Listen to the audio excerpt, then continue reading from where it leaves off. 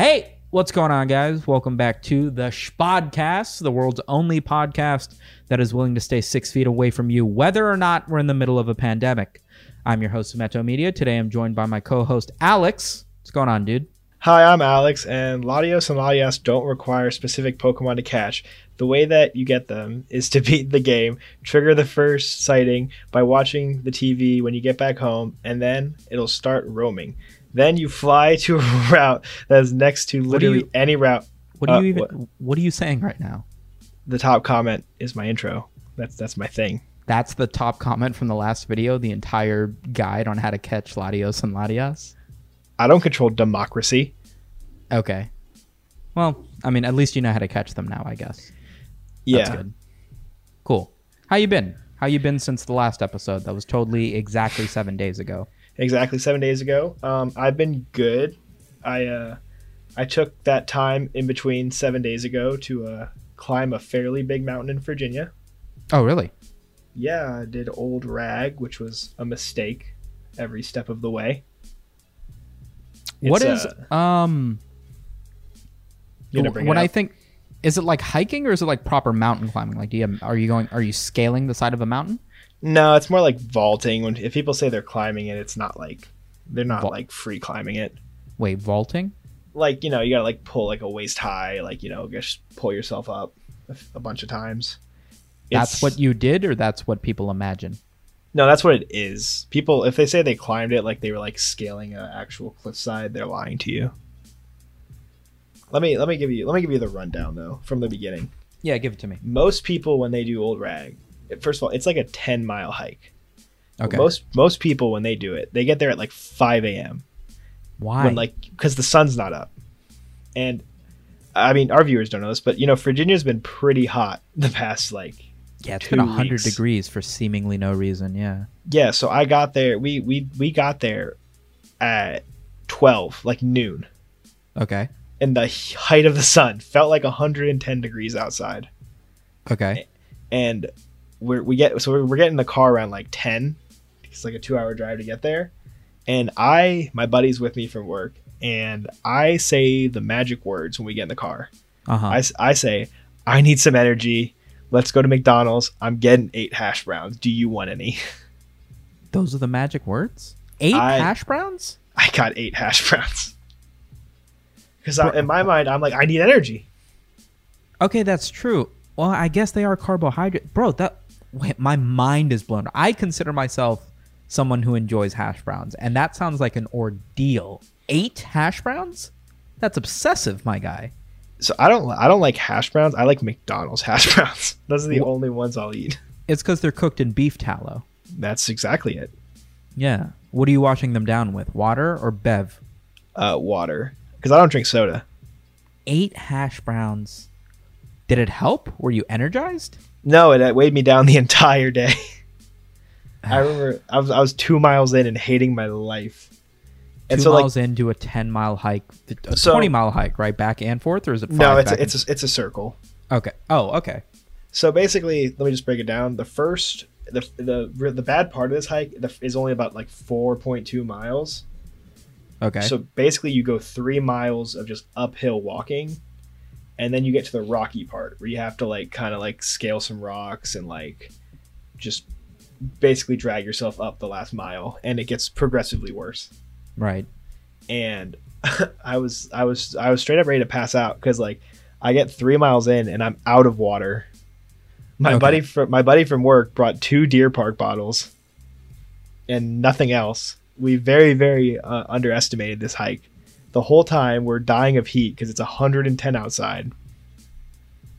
And we get to the top and we just didn't enjoy any of it. And I don't know if I took some pictures. I don't know if we can link that Instagram that I started just to show some hiking pics. Do you know what the slash is? I can get you after the link in the description if people want to see. It was a pretty nice view, but we enjoyed it for maybe 10 minutes. Right. And then we were the way back is easy. It was 6 miles of just slight downhill. It was actually kind of enjoyable. Right. But towards the end, because I wasn't done making bad decisions this day. No, of course not. I was out of water, and at the end, there's a stream. And Okay. and there's this random dude who was behind us the whole time, who was like kind of going our pace. We were like leapfrogging him all day. We're like, we'd go for a little bit, we'd rest, and they'd start going and pass us, and then we'd pass them when they were resting, you know? Yeah, like when you're playing mini golf and somebody else is also on your pace. Yeah, it's the worst. But these guys were cool.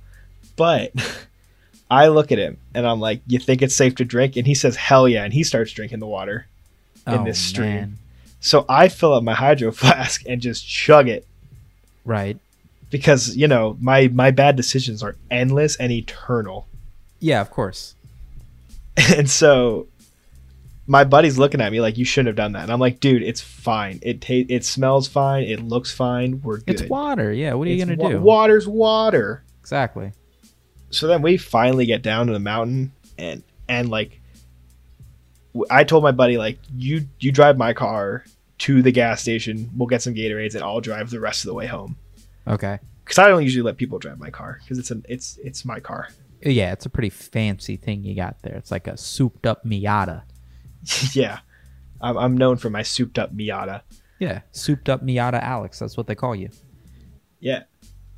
But we get it, first of all, I'm suddenly the navigator because there's no reception because this Old Rag is in Syria, Virginia. I just love saying that because it sounds so weird. Right. And I was just looking at my phone and I'm navigating through the back roads, and we get like, I want to say 7 miles down the road, and I tell my buddy, hey, just pull in this parking lot real quick. I don't say why, and He's like, why are we switching? I'm like, yeah, we're switching. And I get out and I stumble 10 feet from the car and I just vomit everywhere. Due to the stream water or due to the hash browns? Because I feel like it's 50-50 at this point. We'll never know. Bruh. I'm surprised you were able to keep it in for the entirety of the 10-mile walk. Yeah, so was I. That's pretty wild. I mean, this seems like such a health nut sort of thing to do, to go on a 10-mile hike in this sort of heat, and you've just done it the way that a completely nutrition ignorant fat guy would do it. Just load up on McDonald's and just drink the first source of water that you bump into. It's really a culmination of all my life phases. Yeah. Would you do it again more preparedly, or is it? I'd have to be more prepared and actually like wake up early and bring a lot more water. Do you are more of a fall hike, to be honest? Or would a hike be more difficult in like burning hot 90, 100 degree temperature, or would it be more difficult in like basically freezing? It's pretty easy in basically freezing. Really? Because you can just wear more layers and you're kind of warm yourself up walking. I guess that makes sense. Yeah. I was gonna ask you if you wanted to go hike with us on Old Rag because you had said you wanted to go sometime, and I was like, hey, I could bring him, but then I was like, it's probably a hard one. That seems like a Black Diamond sort of hike to go on. Yeah, I was thinking more like we try and do an extra lap around the park I normally go around. Yeah. That's like a starter thing. I mean, the idea of hiking seems pretty cool, but I guess in my head, I'm always more thinking of it like camping, where it's like if we go on a hike and I don't see like a single like wolf or anything, I'm going to consider it a bit of a waste of time. Oh, I glazed over that, but we actually had to stop for a little bit because there was a bear on the trail. Ooh, okay. That does sound cool then. There was a mom grizzly with her cub. That's not something you want to be anywhere close to, right? No, the person we were leapfrogging stopped us, and they're like, "Yo, there's a bear." There's a bit of a bear up the track there, mate. You might want to give it a bit of a rest. So we socially distance away from that bear. It's a bear, isn't it? I'm just working on all my voices today. It was unbearable. How do I leave the Discord call? Have you seen this Joe Rogan thing that's going on? Yes. So there's this clip of Joe Rogan that has taken the internet by storm because he's talking about gaming culture, and he gives a little bit more context in the full interview, but the clip that's going viral is effectively him saying that the like cold thing that he says is gaming is a waste of time, period. And then in this interview that he has with Joe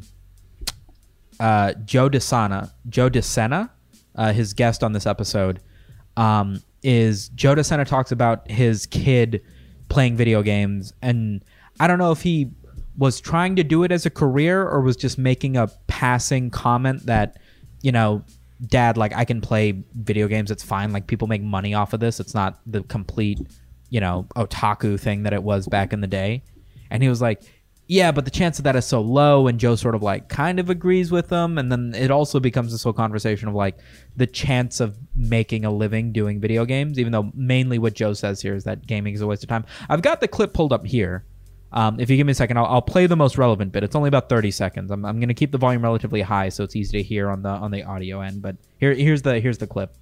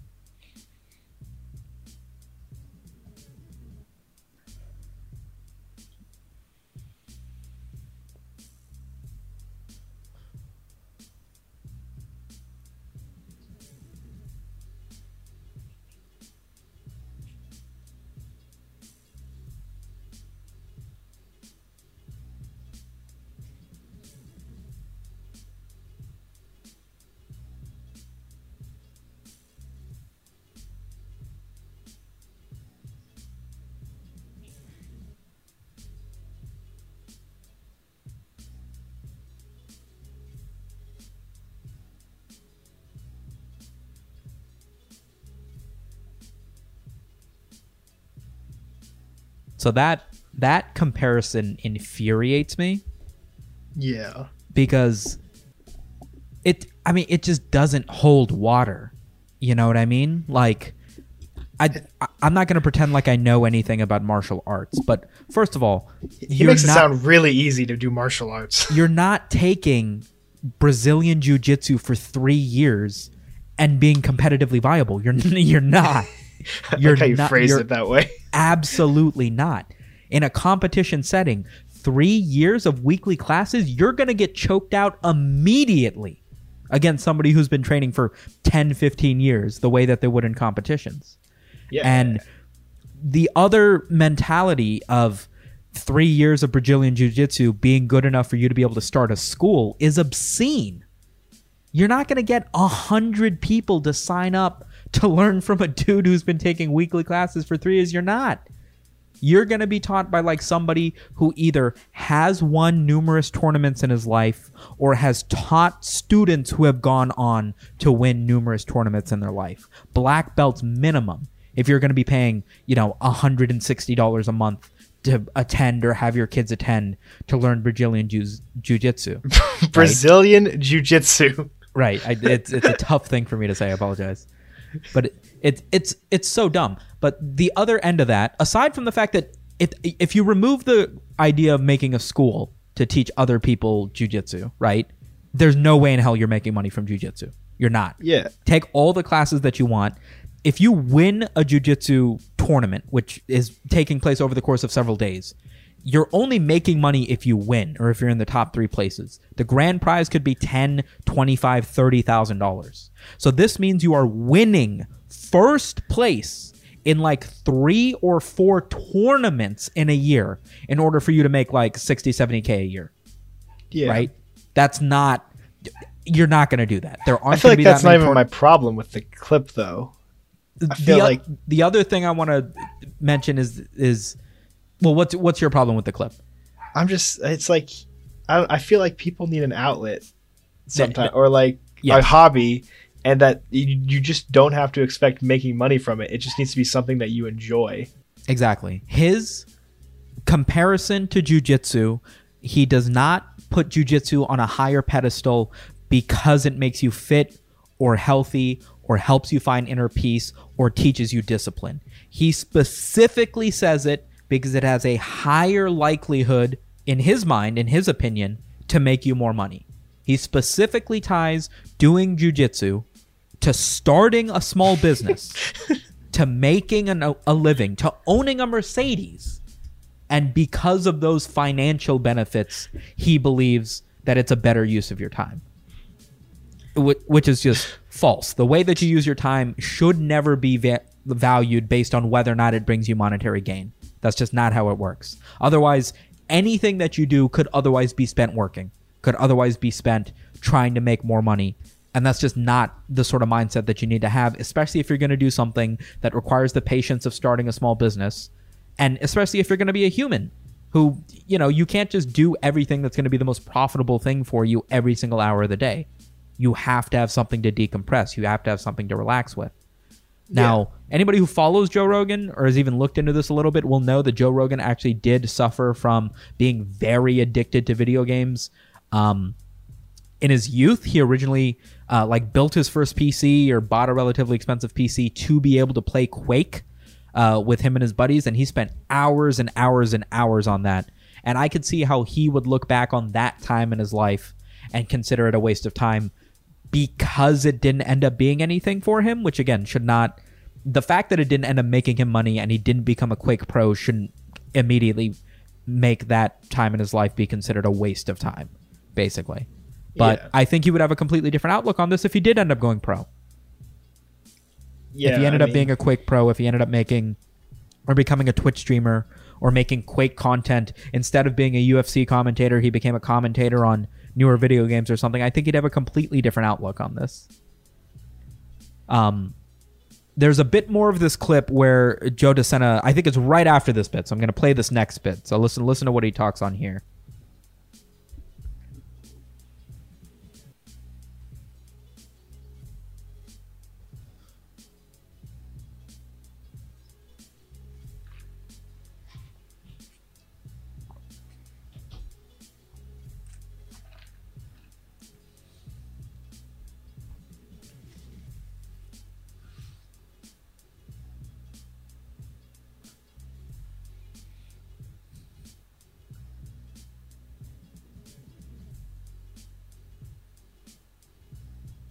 And then immediately goes back to the mindset that you should have if you're passionate about something. He's all over the place. No way in hell do you take that same mentality, apply it to stand-up comedy. You can't make money opening a school for stand-up comedy if you don't end up getting famous. The only way you're going to make money doing stand-up comedy, aside from making $50 to $100 a show... Wait. You just had a great show idea. Did I? School where you teach comedy. Ooh, new anime idea? We'll add that. We'll add that to the 30 other ideas we've got. We'll make them happen one day. Okay. But stand-up comedy is even worse. Or stand-up comedy is more akin to playing video games than jiu-jitsu is. I would argue that it's even more malicious in the way that it utilizes your time. Because for the most part, you're almost... I don't know if I want to say this as concretely as I'm going to, but you're not doing stand-up comedy for fun. You're not doing stand-up comedy as an outlet. You know, you have to take painful moments in your life, find the comedic relatability into it, and then have the writing knowledge and the comedic timing to put that into a funny little tidbit and then get on stage and perform that for strangers to judge you on. That's not something you do at home with your friends for fun the way that you do with video games. And the end goal for that is never just, oh, it's a good exercise in public speaking. No, you want to be in movies. You want to be a stand-up comedian. You want to have a Netflix special. You want to be on TV.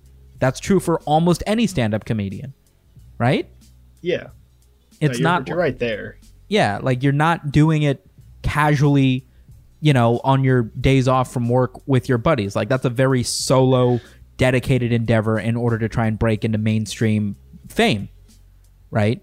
So if you take a look at the same way in video games, these guys here are talking about their kids mentioning. I don't know if they're saying the way that Joe DeSena here says his son goes, "Oh, Dad, you know, people make millions of dollars from this." He doesn't follow it up with, "My kid wants to be a famous Twitch streamer." You know, he says it as if he's just telling his kid to stop playing video games, and his kid retorts with this, with, "Dad, come on, like this isn't like a complete waste of time. Like sometimes people get real good and they make a living off of it. Like get off my back," sort of thing. Yeah. And it turns into this discussion of, you know, professional gaming is a real thing, and it feels like it's two halves of, you know, completely opposite sides of the argument. If you're going to accept that being a competitive gamer is a real thing that can happen, right? You can't say video games are a complete waste of time. I understand the sentiment of the reasonable thing that I think both sides can sort of agree to here is that there's definitely a large number of people who are spending a lot of time playing video games, working on streaming their video games, working on making videos for video games with the sole intention of trying to become famous or trying to become rich or trying to make money off of it, trying to make a living off of it. And it's just not going to work out for 99% of them. That's just fact, right? Yeah. It's an oversaturated market. There's going to be very few people compared to the number of people who are trying to become famous that end up actually making a living doing any sort of online video. Yeah, but there's different ways. Like, because like for like if you're thinking of like in terms of sports, the only way for you to get like successful with sports is to be good at sports. But video games is a little different. Where, to be like, the pinnacle of good at sports, you basically have to go semi-pro in order to start getting paid. Yeah, but like with video games, there's different avenues. You could be really good at something and have a stream and not be that entertaining, because like that's how I think of Shroud, where he's just so good at a game, but like I don't find him entertaining as a person. Not then, like, personality wise. Not personality wise. It's his skill in the game that makes him entertaining to watch. Yeah, that's then definitely like Shroud. you get the flip side where it's like Jericho, where he's awful at Counter-Strike, but it's the most entertaining thing to watch. Exactly. And that, where like you don't even have to be the best and you're still gonna make a living off of it. Exactly. And yeah, exactly. And video games have so many, like if the thing that you want to do is to play video games, like there will become a point where you are the most knowledgeable person in a number of different avenues. Not like if you're very good at Counter-Strike, you're eventually going to get very good at understanding what makes a good map. Yeah. And if you become that person who talks about that online, like you could work in video game development. You could critique video games. You could review video games. You could play the newest video games. You could have enough clout online that you become the dude whose tweet complaining about a champion gets to a developer, and because of that, they make the game better. You know, you can have an impact on gaming culture in that way. So it's definitely not the thing that you want to avoid going to college and pursue that as a career without any other preparation. Yeah. But it's definitely the most probable now that you can make a career doing some sort of online video gaming than you ever could when Joe Rogan was a kid. 100%. Right. I just feel like there's so many reasons to like play video games. Like everyone has their own reason why they play. Like for me, the reason I play Counter-Strike is because like I found it at like the perfect time when I had like stopped playing sports. Right. And like the competitive nature of it, like, was what I wanted. Right. Like that feeling of like intense moments and stuff was like how I filled the void of soccer once I stopped playing after high school. And it was like, this is what I need. This fills that little gap. Yeah. And there's definitely people who like, if you don't play sports and your job isn't like a car salesman or something, you're never going to get the thrill of like working hard for like a winning payoff, that you are better than this other person at this craft outside of video games, right? You're never going to have this very tactical, advantage of beating somebody on your terms at this sport if you're not physically capable of doing it. But yeah. Video game, like for the most part, almost all sports are going to be physical in one way or another. The exceptions, I would say, would be something like maybe bowling or golf, where it's way more technique. I was straight up thinking bowling. Yeah, it's way more technique than it is physical capabilities. But with the video games, it's like there is sort of an avenue for everything. Like if you want to if you're young and you've got that cat-like reflex, that hand-eye coordination to be Shroud, then they have FPSs for it. If you're much more tactical about things, you can play things like, real-time strategy games. You can play League of Legends. You can play StarCraft. You can play card games where it's a whole lot of preparation and the actual play comes into very slow, meticulous analyzation of what your opponent's doing, like chess, basically. Yeah. I think Joe Rogan also does one other thing poorly here that I don't necessarily think is his mistake. I think his guest Joe DeSena here sort of muddies the waters a bit. But Joe Rogan says that video games are a waste of time For a lot of people, I think he doesn't say it in this clip, but it is what he means. For a lot of people, video games are a waste of time, in that you could take the 100 hours that you dump into Persona 4 Golden, for instance, and if you put that into learning how to play the cello, well, now you know how to play the cello. Versus, is anyone streaming Persona 4 Golden? Chill. You know how to play the cello versus I beat that video game, which is like a tangible thing that you can do now with that extra 100 hours that you've taken. Yeah, that's a funny example because I stopped playing the cello and started playing video games in 5th grade. Or the opposite, exactly. And then Joe DeSena, his guest's point is that video games are, or I guess also kind of Joe Rogan's point is that video games are a waste of time unless it becomes your career, which I would argue twofold is, so is there an example of somebody who video games is their career, but it's still a waste of time for them? If it's your if it's you're saying if it's someone's career, are they still wasting their time playing video games? Yeah. So the person who comes to mind for me is like Wings of Redemption. I don't know who that is. You're gonna have to fill me in. What Frederick Knudsen did a down the rabbit hole on him. I think I linked it to you. Wings of Redemption was an old Call of Duty streamer who was always known for sort of maybe exposing too much of his life online. He's one of those people. Okay. Talked about like, you know, how much money he was making, and then now he's mostly a meme. People mostly watch that dude to watch him get triggered at getting his ass kicked on video games, and people donating old jokes and memes that piss him off just to get a reaction out of him. And he's like constantly begging for subs and donations and saying there's no point to streaming today. I've only made like $30. You know, playing video games is his life, is his job. That is what pays the bills. But because he didn't take the time to garner a proper audience or get good enough at the video games that he plays, you know, it's sort of turned on his head where now it's still kind of feels like a waste for him to be doing what he's doing. Because it, you know, if you're not making enough to pay rent, if you had taken that same 5 years to play video games and do something else, yeah, video games are currently your livelihood, but you might have been better off mentally to just be in construction or something. You know what I mean? I know Wings of Redemption specifically had like an injury and couldn't do it anymore. But, yeah, you know, 5 years down the road, like you'd probably be making the same amount of money. Your money's a little bit more secure. You don't need to be begging your streamers to be donating to you or your viewers to be donating to you. And it's so much less mental impact. I mean, this kid's always on the verge of like breaking a controller or threatening to cut off the stream because he's just sick of everybody trolling in his games once they realize that it's him, and mock donations just bringing up old jokes and memes of, you know, stuff he used to say that he doesn't like anymore. Yeah. I don't know. I feel like if you enjoy doing it, it can't be considered a waste of time. I think that's my point as well. Yeah. Is even if it is your job, if you're not enjoying it, then that makes it a waste of time. And then as a result, if it isn't your job, but you are enjoying it, then it's a good use of your time. That's how it is. I would say that nobody would argue that taking a trip to the beach or, you know, relaxing in your backyard, spending a day with your kids, maybe not spending a day with your kids, taking a vacation. Nobody would tell you that any of that is productive. They would never say it's productive. You're never going to get so good at taking vacations that you're going to open a school to teach people how to take vacations. You know what I mean?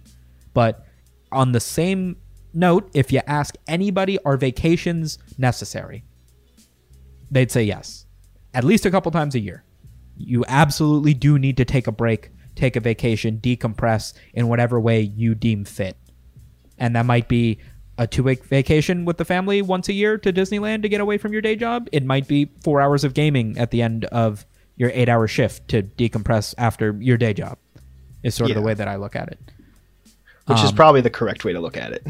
I feel like it's the correct way to look at it. I mean, so what becomes the big detriment to if somebody wanted to pursue gaming as a career in this day and age? So let's say someone graduates from high school and they decide to not go to college because they want to pursue becoming a Twitch streamer. If they spent 4 years playing video games, streaming 10 hours a day, I would argue at the end of 4 years, you'd probably at least have 10, 15 people watching you minimum if you're playing the same sorts of stuff and eventually have a bit of a personality that people come to love, you know, or get familiar with at least. Yeah, I mean, it probably isn't something you should jump head first into, just like set up a schedule around what your life is Yeah. and try to like build it from there. And if like you hit a break, it's up to you to take it, but don't jump in head first straight away without any like safety net. That's my view. Yeah. I'm not the most risk-taking person. I think the actual way that I would advise someone to go about making what I would say a career making online content, because for the most part, I wouldn't recommend just being a Twitch streamer. You got to be an online personality if you want to make it work.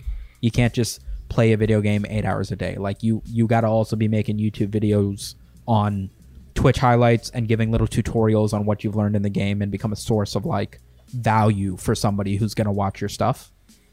But I guess my point is the alternative to that, if somebody wants to play video games for 8 hours a day, while they could take 8 hours of classes on how to, mine Bitcoin and how to invest that into real estate and become a millionaire at 28, it doesn't mean they're gonna do it. Yeah. If you just take video games away from somebody, that 40 hours a week that they spend doesn't immediately get dumped into productivity. It doesn't just become an extra $300. You know what I mean? Yeah. So, a silly way to look at it. There have been a number of people on Twitter, big Twitch streamers, Dr. Lupo, Ninja, and a few others, who have gone on to say, gaming has changed my life. I've made all this money. I support my parents, blah, blah, blah, this and that. They're the exception to the rule, so I feel like they don't really have a big place to speak on. They can say that gaming is not a complete waste because look at me. Yeah. That's fair. But I think it's kind of unfair to Joe. I think Joe Rogan is specifically talking about the people who are playing video games who will never have a chance of making money from it.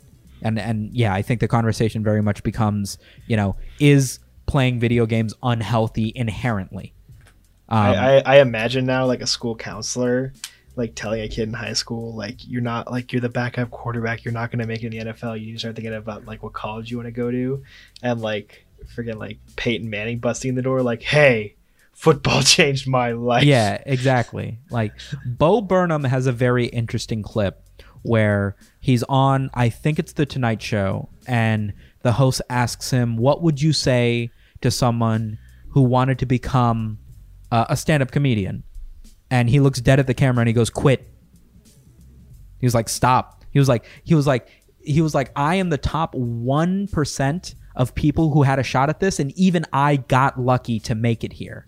You know what I mean? Like, me telling you to pursue stand-up comedy because I made it is like someone who won the lottery telling you to liquidate your assets and just spend everything you can on tickets. Like, it doesn't mean anything coming from me. Yeah. Yeah. But I think that's the biggest issue with this clip. I think it's two different thoughts. Is playing video games inherently a waste of time? And what's the likelihood that video games is going to become your career? And does that give it an intrinsic value over something that's going to more likely make you more money? And I think my answers respectively become, if you're trying to make money from video games, you better also be patient at the very least. You better have 3-4 years ahead of you that you're going to be okay with. It's going to take that long to make it. And video games are more than the money that they bring to you, just like anything else. You don't buy a pet because it's going to make you money. You don't buy a car because it's going to make you money. If anything, they're going to cost you a bunch of money, but it's worth it because they're convenient. They benefit the overall quality of your life. And I feel like as long as life is and how much time you got to spend, being with you, like if we get sick of each other, we can just stop doing the podcast. You know what I mean? But if you can't deal with who you are by yourself, like play some video games, watch some movies, like whatever's going to keep you happy, like you got to stay in that body for a while, bro. So if it's going to put a smile on your face, do it. For real. Just any opportunity that you get, like keep yourself out of a rut. And if that means playing video games, if that means binging through, whatever TV show you got to do, like if that's what's getting you out of bed on time, going to work, loving the people in your life and what have you, and I feel like 9 times out of 10, that's what it is for most people.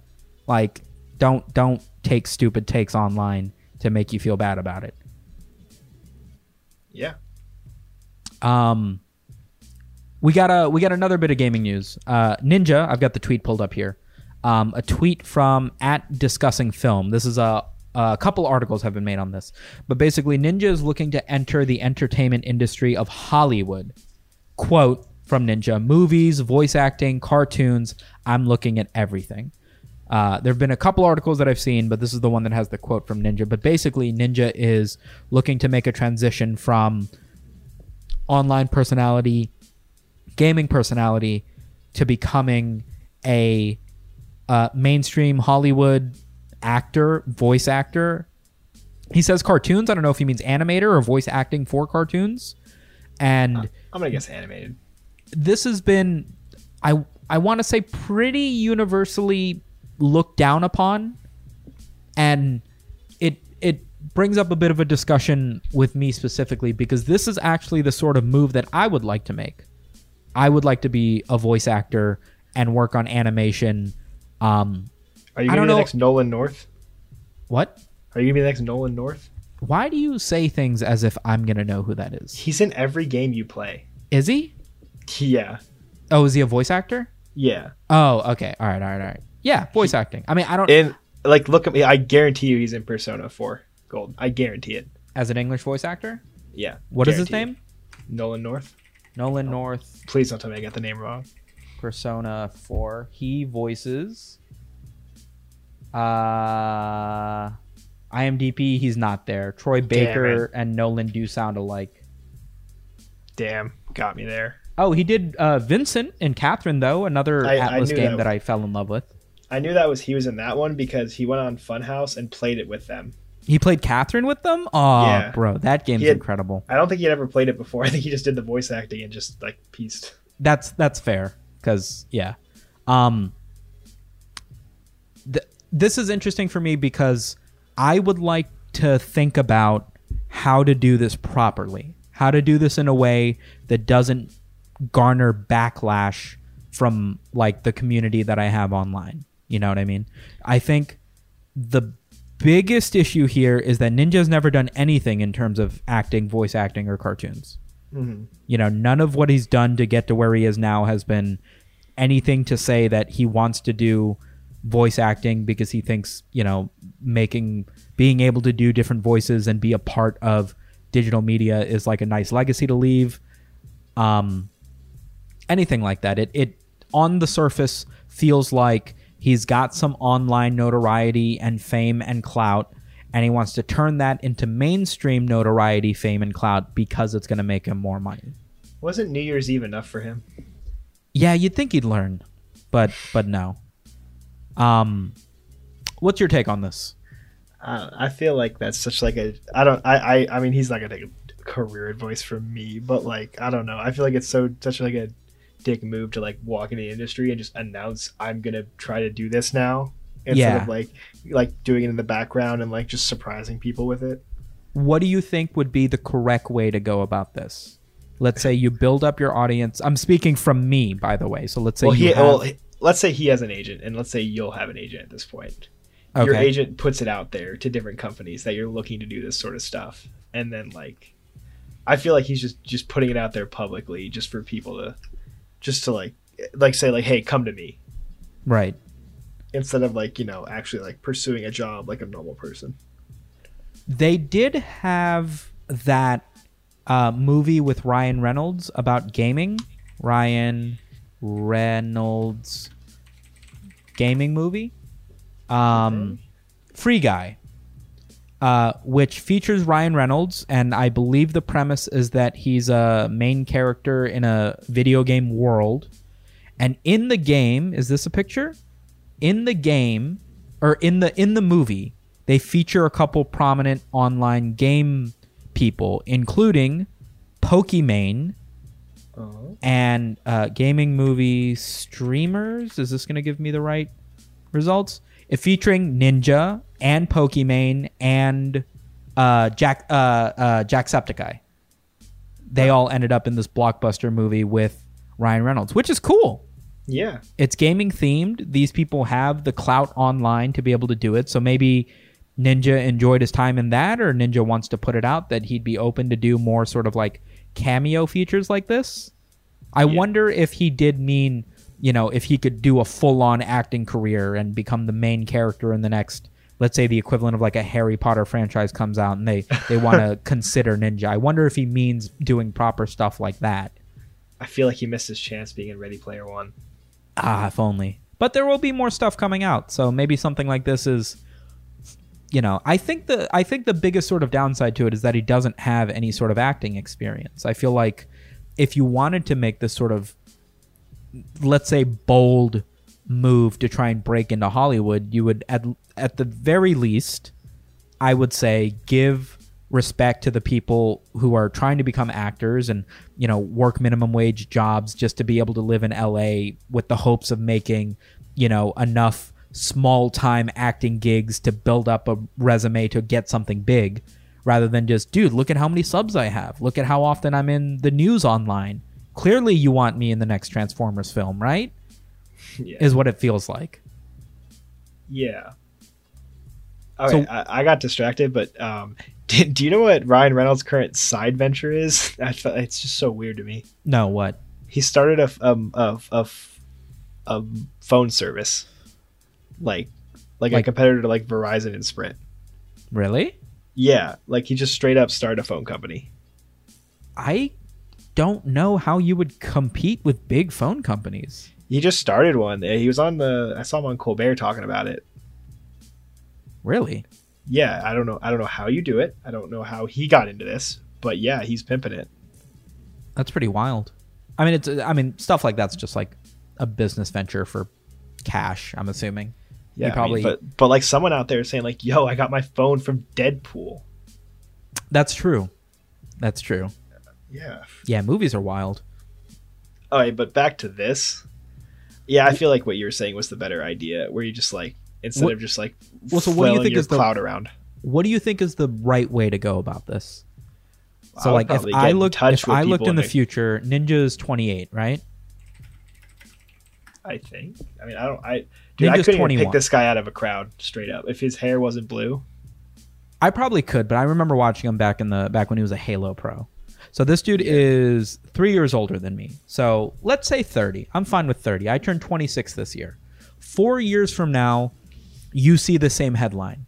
Sumito Media is looking to enter the entertainment industry of Hollywood. Movies, voice acting, cartoons. I'm looking at everything. And you look at that headline and you go, good for him.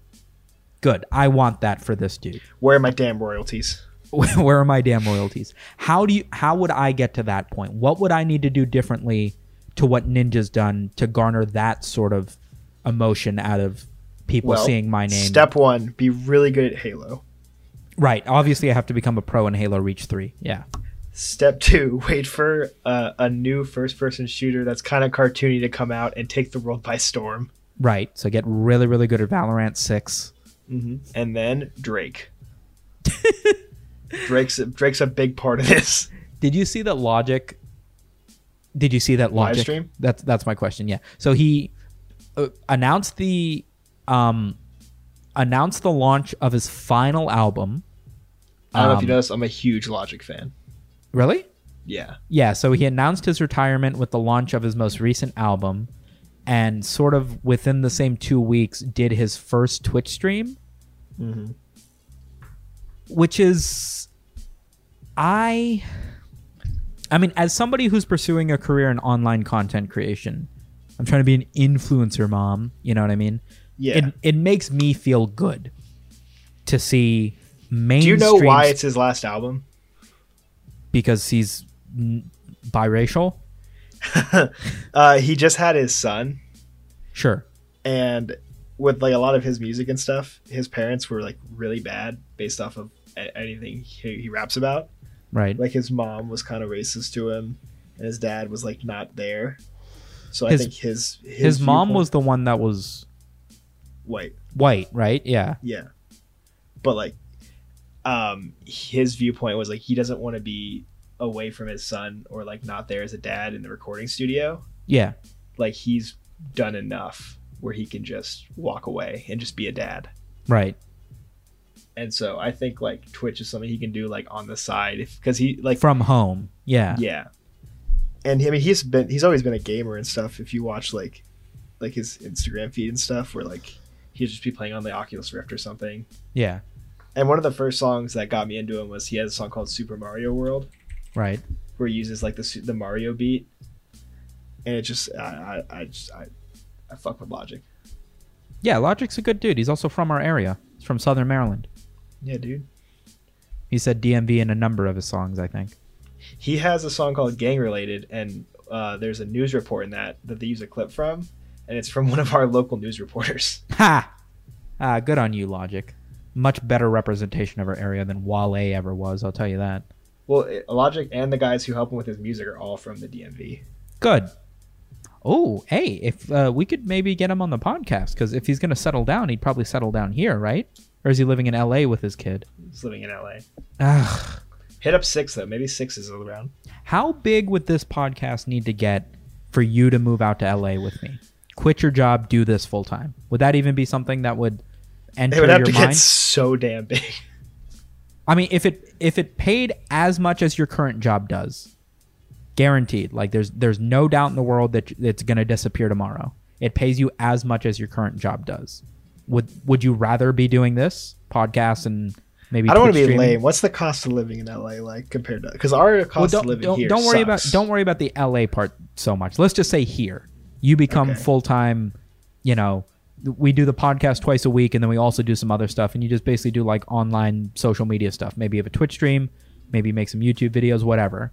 But essentially, you work under the Sumito Media umbrella to bring some of my ideas to life in a way. But it pays you what your current job does. Would you rather do your current job, or do you have any interest in being an online person? Basically, is my question. If it was guaranteed to be financially viable, it's such a hard decision because like I genuinely like what I do so much. But if the money was the same, I'd probably just switch over. I mean, if the money was the same, would you not rather want to be playing video games and doing podcasts and watching movies and reviewing movies or whatever, you know, have a YouTube channel doing whatever your hobby is? I definitely would, but I just don't feel confident enough in my own ability to stick with it. Sure. That's fair. I feel like movies to me, like I would love to that's like my dream job is reviewing movies. But you know what's funny is the next thing on my bulletin board is Alex's dream movie. We've talked about movies quite a few times here. One of your favorite channels on YouTube is Red Letter Media. Somebody just commented on my channel earlier today on our last podcast from not too long ago, maybe 2 or 3. It was the one that we did on our recommendation. Okay. Doc, who has been subscribed for 2 months. Thank you, Alex, for introducing me to Red Letter Media. Seriously. That dude had never seen Red Letter Media before. He got introduced to that channel it's through eye-opening. you talking about it on the Schwadcast. That makes me really happy. That's a good feeling, right? Yeah, I love showing people Red Letter Media because it's genuinely like I love Best of the Worst, but even their movie reviews, I tend to agree with them more than I don't. Right. Not to say that I let them decide if I see a movie or not, but I tend to have the same opinion afterwards as them. Does the idea of doing Alex Letter Media not like excite you? Like I wouldn't like they work in the industry, they went to school for this stuff and they studied this stuff. I don't want to put myself on the same level as them. How old are you? You're not 60. That's No. far from out of range of something you could very easily do in your life. I just don't want to. I would never hold my opinion at the same level as theirs because I just feel like they have such like a background of information, and I'm just That's like true. like what I was saying was like to me like I would love to review movies and all that, but like to me movies are just such something I just enjoy doing on my own time. I'm sorry, Joe Rogan. You'd be worried about making it into your job, you mean? I don't know. It's like for me it'd feel weird taking something that's an outlet and making it the focal point of my livelihood. You know what I mean? I don't, because that's I feel effectively like what I have to do in order to pursue no, YouTube I'm not the way I'm that not I am. I'm not trying to diss you. I'm just saying like No, I think it's like interesting taking because something that's enjoyable to me and something that I do in leisure time to de-stress I've definitely and heard then put that kind of pressure on it. I've definitely heard that mindset prior, more hypothetically, where people will talk about, you know, I used to do YouTube for fun and then it became a job and then it became more stressful because I couldn't just put out whatever videos on nails or beauty or vlogging. It's not like I have to do it in this way and I have to make an effort to get people to click on it and get people to watch it the whole way through, because it's literally will or will not pay my rent depending on whether or not I do this correctly, and it adds a ton of stress. But I've always heard that mentality either through somebody who's already had a YouTube channel and is past that phase, and it's always become, I used to take it seriously and try to max everything that I did, maximize the number of clicks, do the best thumbnail, blah, blah, blah. And they always come back around to, it's just become the best medium place for me to treat it like I did when it was my hobby and have fun with it. And the fact that I'm enjoying it and having fun with it is what will pass through the video. And that's what people care about seeing. So it ends up, working out in the end, basically. I was going to say that I do tend to gravitate towards channels where it doesn't seem like they're trying to like work the system and stuff. Like they don't necessarily do like the crazy titles or like the crazy thumbnails, or like in the video, they're not like super like it could be like work on any medium almost. Cause like Red Letter Media could be a TV show for all they care. Like they could just be there. They're there to have fun, and they're not gonna, because like they've said a few times, like Best of the Worst came from, they would just every Friday night get together and just watch bad movies or something like that. Right. And then they said one time, like, hey, what if we just recorded it? Like, this is good content. Right. I mean, yeah. I think that... I mean, yeah. I think you're probably the first person that I've met that's been around my age, which I always thought was like the great divider. Or like somebody in their 30s or 40s, maybe the premise of trying to become an actor, let's say. Like everybody always wants to be in movies, more or less, right? Or that's a very common like dream job, I guess, would be to be in movies. It's always like completely against their... there's no real chance that it's going to happen. They wouldn't leave their job. They have a kid, or they're comfortable with what they're doing, or they feel like they're too old to pursue something like that. But, if I went to anybody who ever wanted to be in movies, however old they were, if I was like, hey, if I can guarantee that you'd be in movies and you'd make the money that you would need to be able to keep a roof above your heads, why wouldn't you take that? I feel like 99% of people would take that if it's even been an inkling. Right? If I can guarantee you can do some acting on TV or on movies, and it won't be stuff that's like nobody will ever want to work with you afterwards, right? Yeah. If it's going to pay for the roof that you have over your heads, take your time, get good at the craft, and then maybe one day you be in a big blockbuster once you're, really good at acting the type of person that you want to be.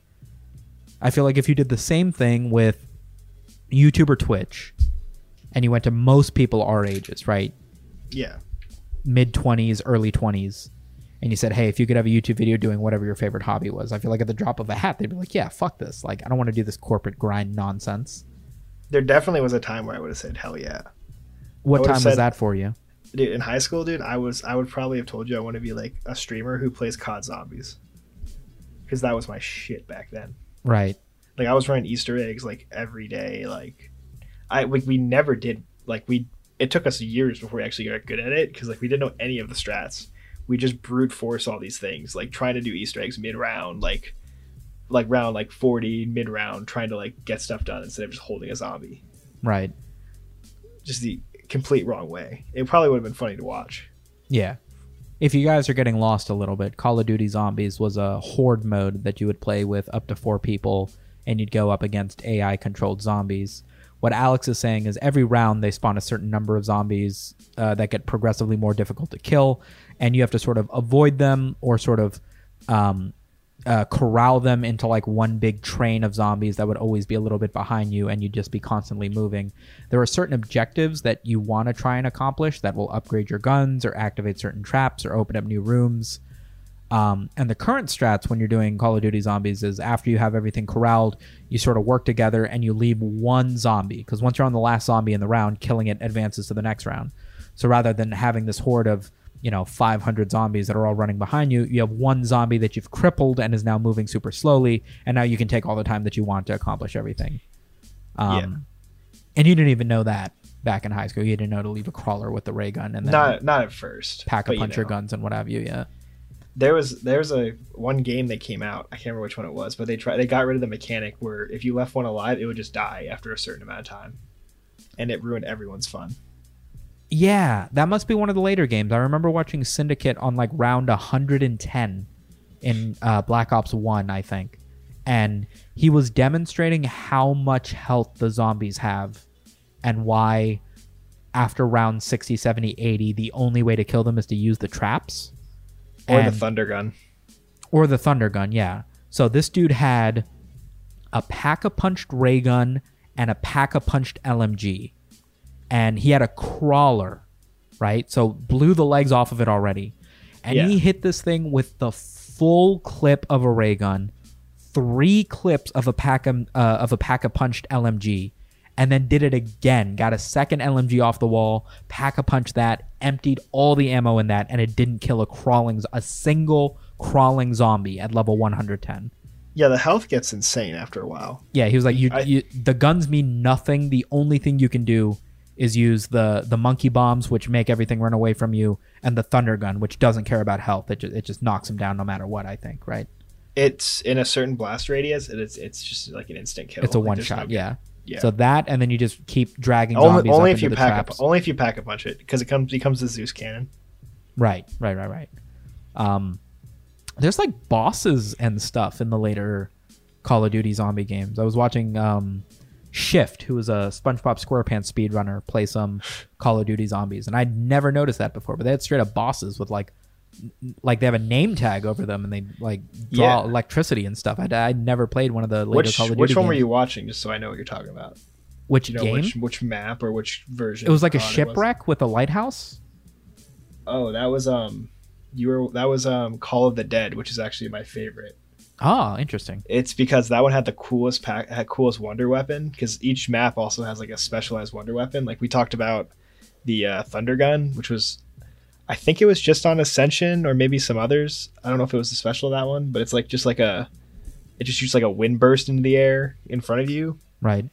But the pack-a-punch or the wonder weapon for Call of the Dead is called the Scavenger, and it's a sniper that shoots an explosive bullet. Right. But the bullets act like the monkey bomb when you pack-a-punch it, and all the zombies get attracted to it and blow up in a group. Oh, that's so high quality. What the fuck? It makes this dope noise when it explodes, where it sounds like some like high-pitched like metallic noise to it.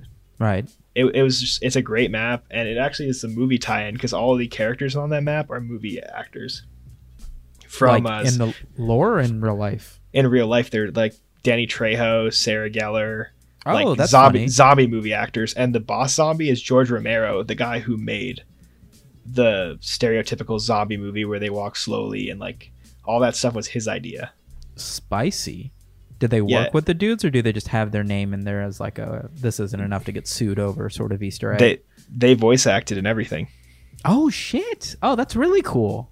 Yeah, they did. There's so basically, if any zombie map ends in "of the dead," it means they got like Hollywood actors to come in and do voice work, because like there's Mob of the Dead, and that game it had I can't remember the actors, but it had like mob movie actors, like I can't remember. It's like I can't remember, the guy from Goodfellas was in it, but a bunch of other like guys you'd see in mob films were in it, because the map took place in like the 1920s on Alcatraz. Ooh, I like that. I like old mob movies too. I remember watching Goodfellas. I remember watching the first Godfather, and I was like, I get why these are really well-respected movies. Like it's such a nice air of like everything's under control. We control the city sort of thing. And while stuff does go wrong, like all the main characters for the most part like know how to handle it. It's not their first time having someone in the family killed, or someone backstab the unwritten code of the family and shit like that. I always like stuff like that. Yeah, it's just, it's an atmosphere that's so nice. Yeah. What's your dream movie?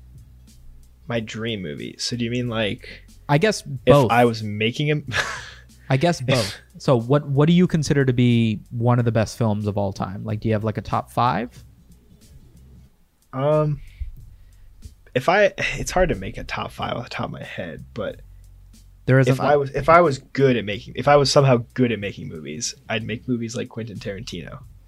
But I've seen so many people fail at trying to make a Tarantino movie from my travels of watching bad movies. Wait, like whomst? Is there a popular example that I might know? Oh, there's no popular example.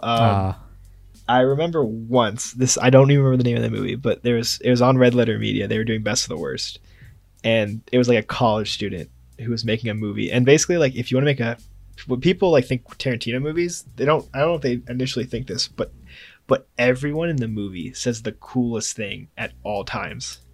Right. Like there's never a moment where someone doesn't say a cool thing.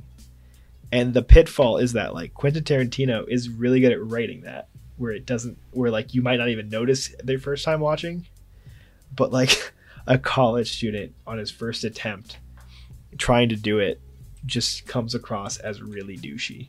Right. And it's really hard to pull off. It's like everyone thinks they're the exception to the rule. Like I understand movies so much I can break the rules, but then you find out like no, you can't. But like I'd say if I was making like a top 10 list of serious movies, like I'd say like 2 or 3 of his movies are in the top 10.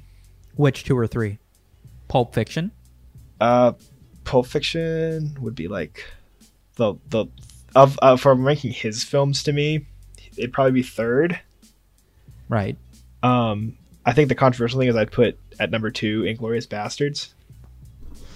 A lot of people like Inglourious Bastards. I like it a lot. I like the non-linear aspect to it. But my number 1 would have to be Reservoir Dogs. My number 1 is Reservoir Dogs. That's my favorite movie by Tarantino. I have a Reservoir Dogs poster on my wall next to me. So do I. But mine is from the Vietnam release. Why? I got a present from someone. When I went to Vietnam, they saw it and knew I like Reservoir Dogs. So they got me the poster. Reservoir Dogs is the first movie that I saw that had, I guess it's also sort of what I like about Parasite. It had so much foreshadowing and like symbolism, and it just real simple symbolism. Just all the characters are reflected in everything that they do. Mr. Pink not wanting to tip and making a big deal out of it, to just all that just reflects their character so well in a way that's like the story itself is so simple. It like if you take like the non-linear aspect away and you just make it like a linear movie, it's not a Tarantino movie anymore. It's not Tarantino. But not even that. But it's a normal movie. Yeah, like anyone could have made that movie, but he cut it up in a way where you learn stuff as characters learn stuff instead of just knowing everything. Because like most of the time, there's some sort of like what's it called, like irony, where you as the viewer, like dramatic irony, where you as the viewer know stuff but the characters don't. Right. So and but, that's like, why it's funny to way. you, because you realize what could happen now. Yeah, but like with that movie, like you learn stuff as like any as other the story characters tells would it know. to you. Yeah, like you don't know more than what any one character knows. Yeah. And then I don't know if you've ever seen, I think it was after he won the Oscar for Inglourious Bastards and Brad Pitt gave the speech for him for the award. And like I think he made a joke saying like on stage, like, I'll now give the speech for Quentin Tarantino. It'll be in 7 parts, all non-linear. Yeah. I mean, he does that in, great. I haven't seen all of his movies. I've actually only seen Reservoir Dogs, Inglourious Bastards, Django, and Pulp Fiction. I haven't seen any of the Kill Bills. They're not like his other ones. I'm guessing you haven't seen Hateful Eight. No, my dad's talked about that movie though. I think he likes that movie. The people criticized it for being overly bloody, but like, I mean, westerns, Django was pretty bloody, but like, I mean, Tarantino's known for being very gory in his movies. Yeah, Hateful Eight was probably the most gory. Right. I remember a few scenes. I don't want to give away stuff because that's. Is Tarantino your favorite director? Yeah, most definitely. What else would be in like your top 3? So Tarantino films you hold highly. Like what other movie is up there with a Tarantino movie for you? I mean, The Godfathers, like I've said before. Sure. Were like the movies that got me into movies. Where it was like The Godfather 2 probably made me like movies. Just the way they made a parallel between what's his name?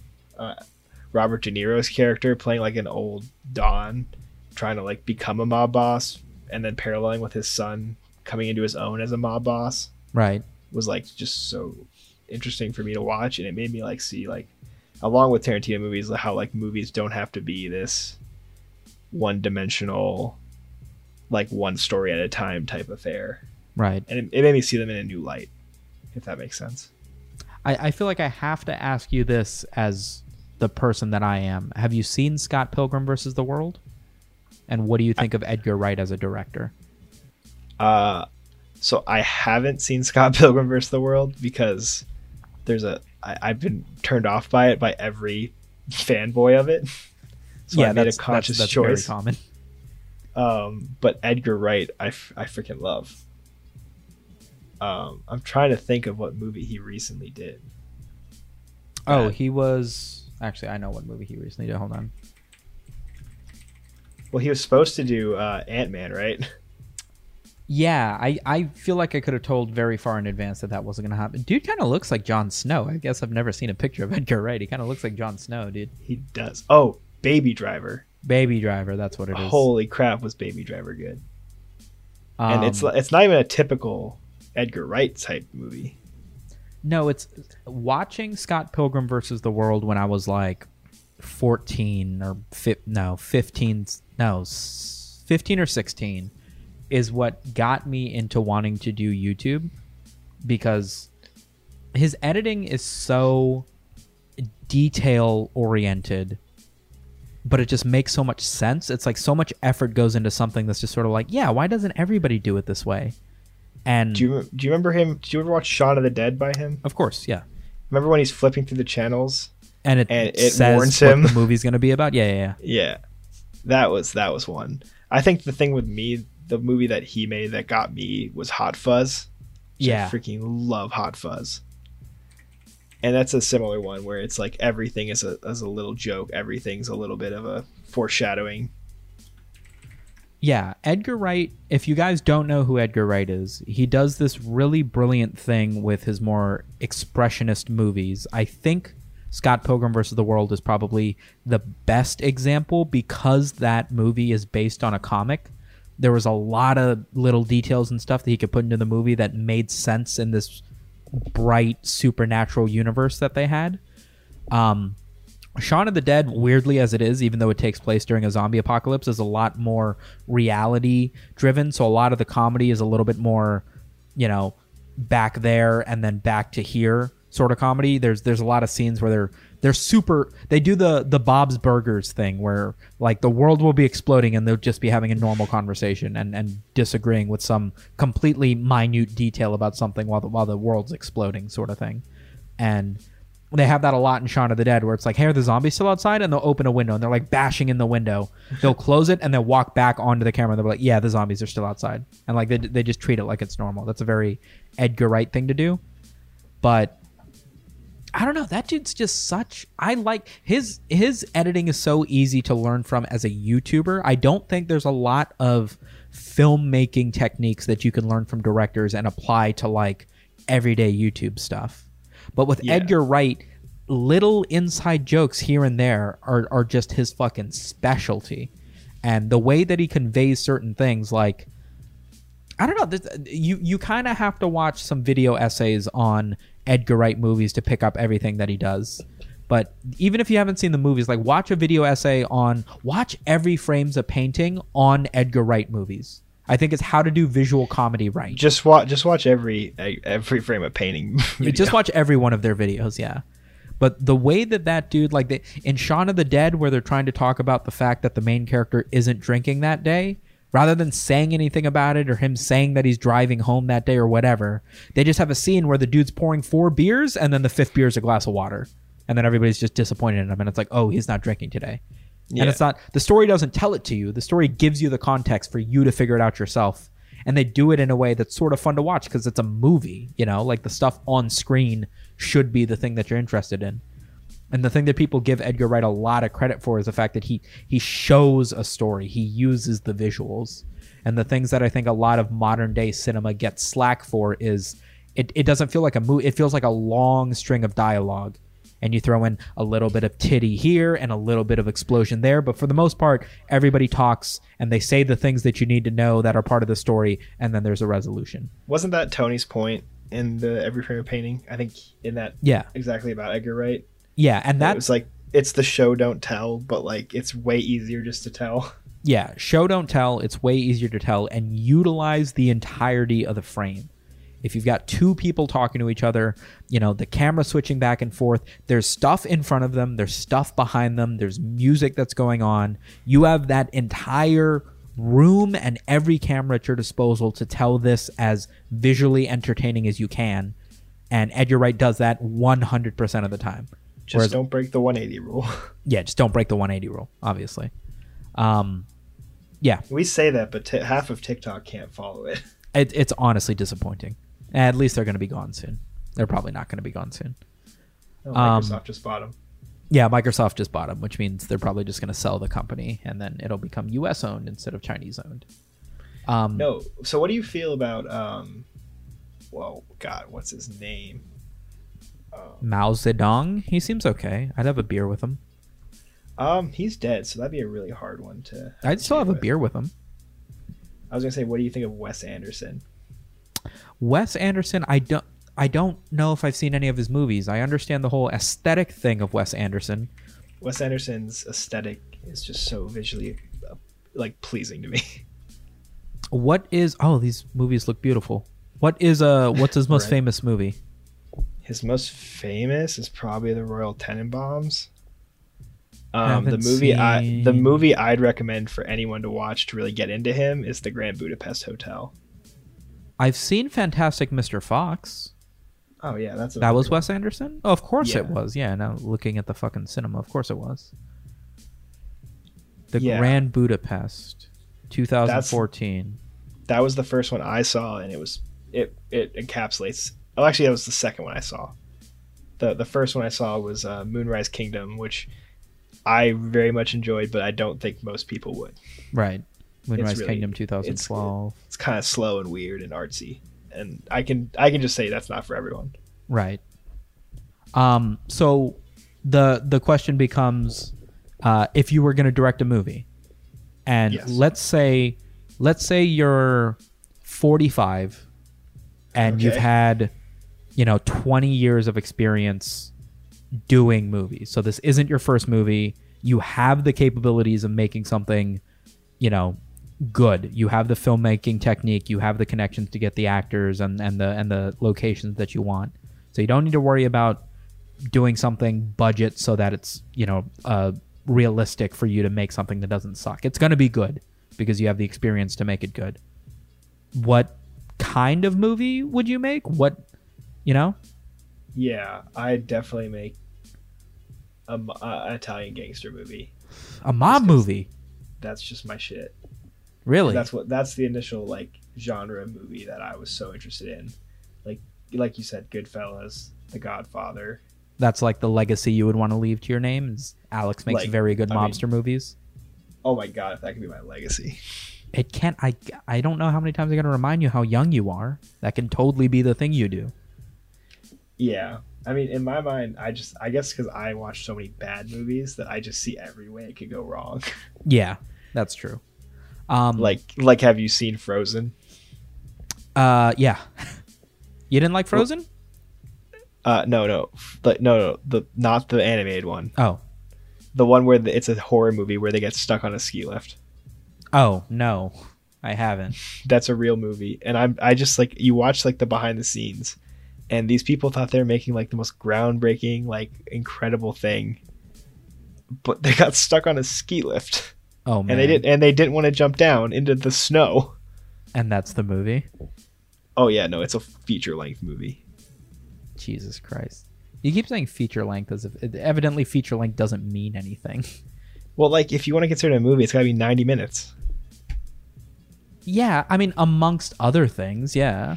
Yeah, but you got to make 90 minutes. If you can't film 90 minutes, what did you do? Yeah, you made a short. That's true, yeah. I had a bit of I came to an idea about what I think I want to do, what legacy I think I want to leave with my life, basically. And I don't think it's super far off of wanting to make movies. But Recently, I watched a lot of fucking anime last weekend, dude. A lot. And I watched a couple Studio Ghibli films, which I thought I'd never seen a Studio Ghibli film, but after watching Mononoke Hime, I realized I actually did watch that when I was like 12 or 13. My buddy brought over the CD and we watched it on my PlayStation 2. And iconic. You what? Iconic. You're cutting out what? Iconic. The internet sucks, man. No, I was saying like just the PS2 as a DVD player was the best DVD player you'll ever own. Yeah, exactly. I think what I want to do is try and open an animation studio akin to Studio Ghibli. I'm not going to say akin to Studio Ghibli, like the best animation studio that anybody could name and everybody knows the owner's name by name and they get tattoos of all the movies on their body. I'd love to reach that point, but reasonably speaking, right? If I make it as a YouTuber, right? And I feel like I've at least got the skill to do that much. I feel like I'm entertaining enough as a person with enough drive, and I'm young enough that in the next 5 years, I could probably get to a point where I'm making okay money from YouTube and you know, however YouTubers make money selling dead Japanese people. Bathwater. Yeah, exactly. I feel like it wouldn't be all that tough to start making some low budget animation. I hesitate to call it anime because it'd be Western anime because I'd be making them here. But I mean, if it's good enough, we consider it anime. That's what we did with Avatar. Yeah, it wouldn't be considered anime because it's not. No, we consider Avatar anime. Like, are you memeing? We're going to get yelled at. You know this. It's honorary. It's established. It's established that Avatar is an anime, despite it having absolutely no Japanese involvement. It has imperialism. That's true. You can't hate on that. I think that's what I want to do. I feel like the things that I would do on YouTube would lead into me being able to do that relatively well. I can learn to voice act. You know, I can make the money to hire animators. I can get really good at telling stories. I can watch enough films to get good at learning what is and is not well done. And at the end of the day, the reason that a lot of people don't do animation is because animation's relatively expensive. Yeah. And it's expensive enough to where it doesn't make a ton of sense to do an animated film because for, you know, a couple more $1 million, you could shoot it live action and then you have this much wider audience that'll come and see it. But while you can film movies relatively inexpensively, I know that for sure, right? If you have one editor and you know what you're doing, you can film movies very, very inexpensively. I think with animation, it's just like you can do so much more. Like the main expense that you're going to have when you're trying to do a budget film is going to be like locations, and like you can't make a helicopter explode, right? Even having cars can be a problem because you can't have more than 2 or 3 cars unless your buddies have cars, sort of thing. Yeah. Like all that stuff needs to be rented out. But with animation, the difference between, you know, a daily school anime and an isekai where you're being teleported to another planet costs the same for the most part. Animation is animation. 30 frames is 30 frames, right? Yeah. So yeah, you're not wrong. It opens up all these avenues where it's like, I feel like in a perfect world, I could save up, let's say, $250,000, right, as a YouTuber. And instead of buying a Lamborghini, right, I could put it into producing a film. A bookshelf. A what? A bookshelf. Yeah, exactly. Because knowledge. Exactly. All I need are these fuel units. You know what I mean? I'm sorry. Every time I hear Lamborghini, it goes right there. I know. It does for me too, but I'm like focused on this thought that I've got. I'm sorry. If you put it into doing an animated, let's say a film, let's say a short whatever. A short 6 episode thing, you know? Yeah. 15-minute runtime. And you do simple animations and you make it story driven. It doesn't need to have explosions. You can make it, you know, comedic in essence or whatever. But you just do that. And now, you know, you've brought something to life. And you're at no shortage for like stories or premises or mangas that need to be adapted. And I feel like animation studios are exactly that. They make animation, they make their money from the animation. They have to sell the thing. But I feel like if I make my money from YouTube and I've got my rent paid, you know, if that's the thing that's bringing in the money to sustain my livelihood, I could very easily dump the rest into starting a business, essentially. And then it's like, if the first animation sucks and nobody watches it and nobody likes it, good. You got to do that 30, 40 times before you start making stuff that's worth watching, right?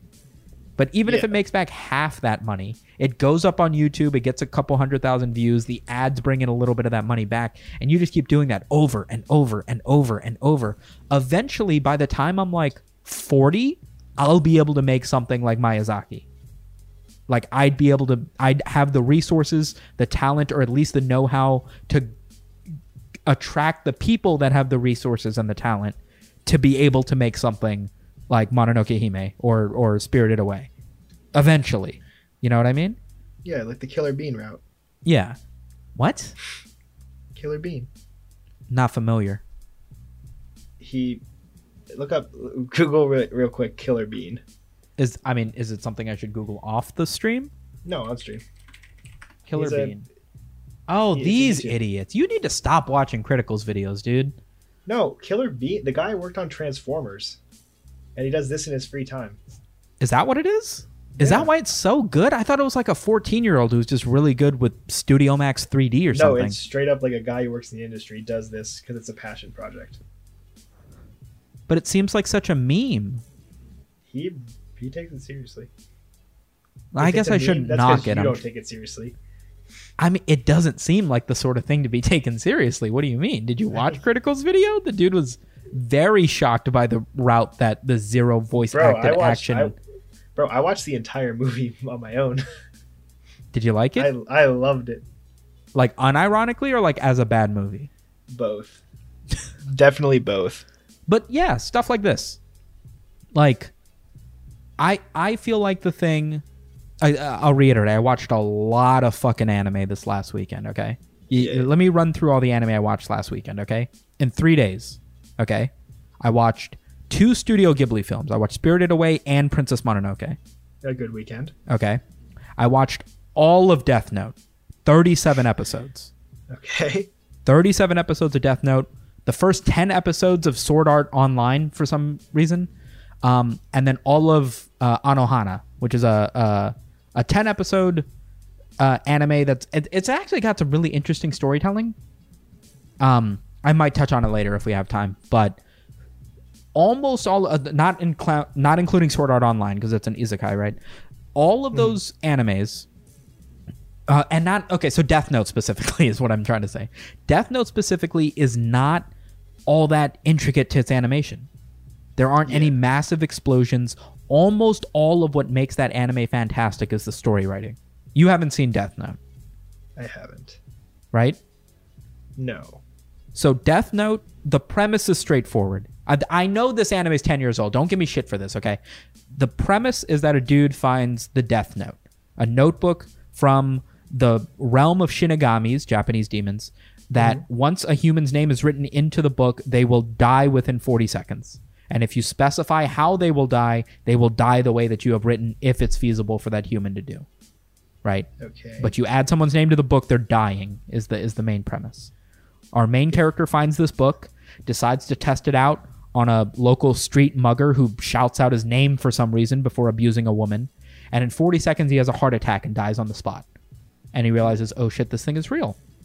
Goes home and then gets visited by the Shinigami, the demon of death, that owns the Death Note, or one of those Death Notes. It turns out to belong to somebody else, but he drops it in the human world, and he was like, why'd you drop this here? Are you here to judge me? Is there some sort of curse? He's like, no, I was bored. Wanted to see what would happen. There's nothing to do in my realm. That's amazing. Yeah. And then he's like, you do whatever you want to, just, 2 things. One, most of the people who pick up this notebook, or there have been stories of humans, when they get a hold of a Death Note, end up having a very cursed life. You seem to be doing okay so far. And 2, regardless of what happens, I'm going to be the one who writes your name in my Death Note when this is all over. And he says that in like episode 1. And he's like, regardless of what happens, I'm going to be the person who writes your name down. Regardless of how this ends, I'll be the one who kills you. And he was like, okay, whatever. Dude takes it upon himself to become justice. And he's watching the news report every day to see people who have committed violent crimes and either haven't been caught or have gotten extremely lax sentences, writes their name in the death note, and kills them. And that's what he wants to do. He wants to make a perfect world where rid of all criminals. And right away, like episode 2, the demon looks at him after he tells him this. He's like, I'm going to make a perfect world and I'm going to rule over it as perfect justice and get rid of all the criminals who haven't been punished, and I'm going to do the punishing. And the dude looks at him and goes, you realize that's going to leave you as the only person who's been doing any criminal activity after that, right? You will be the one source of injustice when that's all over. And I was like, bruh, like immediately I was caught onto it. But then the police start catching on because there's been 50 people who have been dying of a heart attack every single day. Yeah, it's kind of noticeable. Yeah, and they figure it out. And so they have this lead police investigator who turns out to be like a 24-year-old who's constantly eating desserts named L. And he's like, I have a feeling that I know what's going on. Clearly this dude has the ability to kill people on sight. I'm not sure. And he puts a test into play. And a news report comes up, and in the news report, it's L sitting at a desk, and it shows his full name. And he's like, I know who you are. I know you think you know what justice is, but this isn't justice. You're a murderer, just like every other murderer. You're no different than the people that you're killing. And immediately, the main character freaks out. And he goes, oh, yeah? Well, let's see what you think about this. Writes his name in the death note. Dude dies live on the air. And it's like, oh, of course we saw this coming. But it also shows you his descent. He's already not being justice. He's already killing out of vengeance and anger sort of thing, right? Yeah, and I feel like that's a typical arc for any vigilante. Right, exactly. But then the news report clicks over, and it's L. Or it's not L, it's the letter L on the screen. And he goes, gotcha. That wasn't me. That was a death row inmate. He was going to be sentenced to death tomorrow. But now I know that you know how to kill someone just based on their face and name. Not only that, but I didn't show this TV report everywhere in the world. We staggered it. So I know this dude died specifically when we showed it in the Kanto region of Japan. I know you're in my city, and I'm going to hunt you down. And I was like, bruh.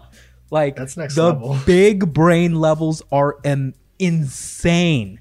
And it just gets crazier and crazier. And L and Light, the main character, end up meeting. And Light has to try and kill L while working alongside him because his dad's the lead police investigator. He's trying to stay close. And the whole time, L almost immediately knows that it's Light. Almost immediately. But he's just such a like detail-oriented, weird, person that like he has to make sure he has it completely right. And Light's just doing all these shenanigans to try and get around like surveillance that he puts on his home and different tests that he does to see if he will or will not kill somebody, what his powers are and are not capable of doing. It's beautiful. But doesn't he just have to stop killing people for a bit? Well, so if he does, then it becomes really obvious who he is. Once right away they start having FBI agents start tailing around people that they think might be doing the killing. So, if you start investigating 12 people and the killing suddenly stop, then it's like, well, okay, it's obviously these 12 people that we're watching sort of thing. There are no real plot holes. I'm not remembering exactly what it is that they did, but the story goes in a way that addresses all of that. And I think I have a plot. I think I know how I get out of this. This is I don't know the whole story. This is my way out, okay? So let me give a little bit more backstory. So a bunch of the police officers end up leaving the force. Because they're like, if this dude can kill just by seeing your face, I'm not investigating this. Fuck this. And they leave. So it leaves the main character's dad, who's the police sergeant, and then like 6 people who decided, you know what, I'm a real cop. I'm going to do this no matter what. And Light, who isn't there. He's always on a teleprompter in some other place. And they end up putting some piece of information about the fact that they realize that all the killings have been taking place after 3 p.m. So immediately, like without any other knowledge, Light's like, okay, it's somebody in the Kanto region and it's got to be a student. Like, because it's after 3 p.m., like it's obvious somebody who's in school during the day. And then the next day, people start dying before 3 p.m. Because Light can actually type people's name in the notebook, and then over like a course of several hours, he can say this person's going to die of a heart attack at 4 p.m. And then they'll die at the time that he puts. And then because of that, Elle immediately goes, okay, whoever this is has to be somebody who's one of your family members immediately. Because the only way they could know that I suspected that this person was a student is the fact that I said this yesterday. And now that people are dying outside of the time frame that I gave, I'm confident that's got to be one of your family members. And it's so like watching CSI. Exactly. No, and it just Criminal Minds. It keeps going. It keeps going. Elle decides that there's a chance that it's the commissioner's son, and he wants to have stuff installed in his house. So he has video cameras and tapes installed in the house. Lights already ahead of him. Sticks a piece of tape in his door and a piece of pencil lead at the top. He comes home and he sees that the tape's been reapplied, but the lead's been broken. So he was like, my mom and sister wouldn't have been noticeable enough to see the tape and replace the tape, but the lead's been broken and somebody missed that. I think my dad's investigating. Walks in, doesn't write anything, doesn't turn on the TV, doesn't do any of that. Ends up finding a way to write names into the death note without watching the TV news reports. He's got like a small camera or a small TV and a bag of potato chips. It's a whole meme. And then people end up dying, but they have surveillance of Light just sitting at home, not watching the news report. How could he know that these criminals' names have been advertised? Okay, so we'll lessen off a little bit. But then another thing happens. Then they start catching on to him again. And it's beautiful, dude. It's absolutely beautiful. You got to watch it, man. Yeah, I might have to. I don't want to be the dude telling you to watch Death Note in 2020. It's kind of cringe, TBH. But I'm sorry. That show is not particularly artistic heavy. Honestly, if you had that level of voice acting and that good of a story set in place, and it was really just like PowerPoint slides just showing each other's face with different expressions, keep the animation at an absolute minimum, like if that's the thing that costs the most, it wouldn't be as good as Death Note is now, obviously. But, you know, there's a lot of stuff that you could trail back on, save money on the thing, and still put out a piece of content that I would still have thoroughly enjoyed. Because the animation had very little to do with how much I rave about that anime now. Yeah, no, it's definitely that definitely was a good pitch, to be honest. I mean, it was great. I give it a 9. It's one of only 2 9s I've given on my anime list. Ooh. That's pretty good. That's a pretty good recommendation then. Yeah, you should watch it if you get the chance. It takes about like 11 hours to get through all of it though. So maybe don't try and watch it in 2 days like I did. But yeah. Did you watch any other anime? Did I do what? Did you watch any other anime this weekend?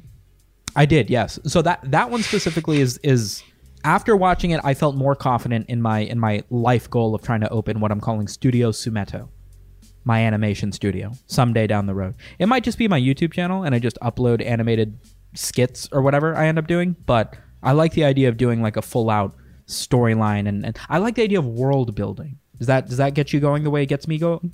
It definitely gets me going, probably more so than finding an actual story. I love world building. I love the way that Futurama had their world building. Everything, it's futuristic, sure, but they didn't go overly over the top with how futuristic the city was. They still had cars, hover cars, cool, whatever. They still have bikes, they still have museums, but everything's just a little bit more futuristic, and usually which is probably more real. Which is probably more realistic. Which is probably more realistic, yeah. But the world building is so good. Bender's a robot. That's just normal. You know, we have aliens, Martians, whatever. Professor Farnsworth, yeah. Their job is a delivery service. Like that's still a thing. They didn't make teleporters that automatically deliver stuff. No, you still got to drive it to places. You got to take the spaceship, deliver this and that. It's really the king of queens of animation. Yeah, exactly. But world building is fantastic. Where the fuck was I going with this? Anyway, I watching Death Note. That's a funny point because, like, I watch so much Naruto that it's funny because Naruto does good world building in a soft world building, but like physically, like locations, I can tell you so little. They don't care. Anything. Yeah. Physical, like there's like some names for some locations and like some like points of interest, but like it's got a general feel but nothing concrete to it. Yeah, Studio Ghibli does that a lot too, which seems weird because a lot of their stories are otherworldly in essence, but Studio Ghibli does a fantastic job of soft world building where they actually very quickly let you know the rules of the world that you're in and what to expect to be realistic and what to subvert your expectations of realism in that particular movie. but you very quickly learn the rules of like, you've seen Spirited Away, right? Yeah. So I watched Spirited Away and Princess Mononoke over the last weekend that I watched Death Note. And I'd never seen a Studio Ghibli film before that. Well, no, that's not true. So when watching Princess Mononoke, I realized I had actually watched that movie when I was very young. Yeah. But Spirited Away is... I don't need to tell you it's a good movie. Everybody knows it's a good movie. It's the only animated film to win an Oscar. Like, it's a fantastic movie, right? But it's not really a hot take. Yeah, it's a fantastic movie for such reasonable... It's not the first animated movie to depict adult themes or do gore or, wow, I could watch this in Hollywood. It wasn't any of that. It was literally just a beautiful story, a beautiful world, fantastic art, done in a way that it hadn't been done before. You know the story behind the main character of Spirited Away? Yamazaki modeled it after like one of his neighbor's daughters who was 10 at the time. And he felt that there weren't enough films for young girls that didn't show relationships with other guys that weren't romantic, basically. And he wanted to make a film for young girls that they could look at and be like, you are the hero of your own story. You don't need to be somebody else's wife to have value. You don't need to do this and that. Like, you can do this for yourself. And that's why Chihiro doesn't end up with the guy, the other male antagonist or side protagonist. What's it called? Anti-protagonist? What's a secondary protagonist called? A side character? Whatever, the other guy, the dude who ends up being the river spirit. She doesn't end up with him. She doesn't fall spoiler. in love with, she doesn't fall in love with him. She doesn't declare her love to anybody. You know, it's just she's a boss. She's going to get it done. And he spent all this time focusing on like how she would walk and how she would put on her shoes and how she would run as a little 10-year-old and all this stuff. Just little attention to detail. And it's something that hadn't been done, but not like in a crazy futuristic world exploding sort of way. Like just I love this movie, but that thing about him being the river was like, I think someone's gonna correct me. I thought it was only foreshadowed once, and then all of a sudden at the end of the movie, his whole being is like, his whole story is wrapped up in like a span of 5 seconds. Yeah, well, and I was like, what? At the beginning of the story, after she signs her name to Yababa, he does tell her, remember your name. That's how Yababa controls you. I've forgotten mine. Yeah. Well, and like there was one flashback where she's like, she touches him or something and she feels like a rush of water or something. There's a couple flashbacks where, yeah, every time it's like she's drowning and she's trying to remember what it was. And it did very quickly come together like, oh yeah, by the way, you're not under Yababa's spell anymore. That is what it felt like at the end of the movie. Yeah. Yeah. It's not a huge deal to me. I just felt like every time I watched it, I just feel like that came a little bit out of nowhere. No, it did. It's not perfect in that regard. It's not the best story ever. 100%. It's just really close. I think people give it to Mononoke, I think, more often than not. I think Spirited Away is the more popular film, and a lot of people attribute Spirited Away as Miyazaki's like perfection movie, but like an equal number of people also say it's Mononoke Hime, and they think I agree that the story is much better in that film. Have you seen Princess Mononoke? Yeah, but like you way long ago. Yeah, so Princess Mononoke has a fantastic story, and it's not as artsy, it's not as colorful because it's much more realistic. That one isn't isekai. It doesn't teleport him to another universe. It's his home village, and it takes place more or less in the 1500s as they're still discovering iron and what have you. Yeah. But it's got some supernatural stuff, like when the forest god comes to life, he's this sort of giant amorphous, beautifully animated sort of see-through character and stuff. But that one has a tight, gorgeous little story about human involvement in nature and how nature will overtake us no matter what sort of thing, which is a big theme in all of Miyazaki's films, I think. Yeah. But I don't know, man. I want to work. Sorry, what? That was the thing that Spirited Away at the start was like the overgrowth in like places where humans left. Yeah. I mean, I don't know, man. I don't see how you don't get hyped up about stuff like that. Not that you're not getting hyped up about stuff like that, but like I had this idea of trying to open an animation studio not too long ago, maybe 3-4 weeks, where I was like, this could be something that I could like build my life towards and try and like leave a little legacy for myself, try and make Studio Sumito. And then I watched those Studio Ghibli films with the intention of, I want to see what the best animation is. I want to see what the pinnacle. Miyazaki's old. He's done a lot of films and he's very highly regarded in the world of anime, right? So let's see these movies. And after watching them, I'm just like, bro, like if I want to be able to do shit like that in my lifetime, like I have to start working towards that now, sort of thing. Like if I don't want to like be making my first movie when I'm 60 something, like I'm 25 now, like let's see how close I can get to getting better at voice acting, to getting better at animation, better at storytelling. Let me absorb all this information, and then maybe by the time I'm 30, I can start getting good at drawing. And maybe by the time I'm 35, I have enough money to try and do my first short animated whatever the fuck. You know what I mean? Yeah. Have you seen, there's like a making of Spider-Man Into the Spider-Verse? No, I haven't seen Into the Spider-Verse either. It's worth watching, but also you'll like it because they do a whole thing on the animation, because that movie's animation style is so, I don't want to say super unique to it, but it encompasses like 3 different art styles within the movie itself. Right. There's a character that's more of a traditional Western style, which is the main part of the movie. There's one character who's a Looney Tunes style within the movie, and it works within the same rules of the universe. And there's one character who's a Japanese anime style, while the background is still a traditional Western. Right. And and also there's like, I think, a neo-noir detective Spider-Man, that it's like the blending of art styles, but there's like a making of it and how they animate a lot of scenes where there's like, it's hard to say without giving away stuff or explaining it to you. Right. But there's a scene where like he jumps off a building and like falls into the, I've seen that. Yeah. It's like the What's Up Danger scene.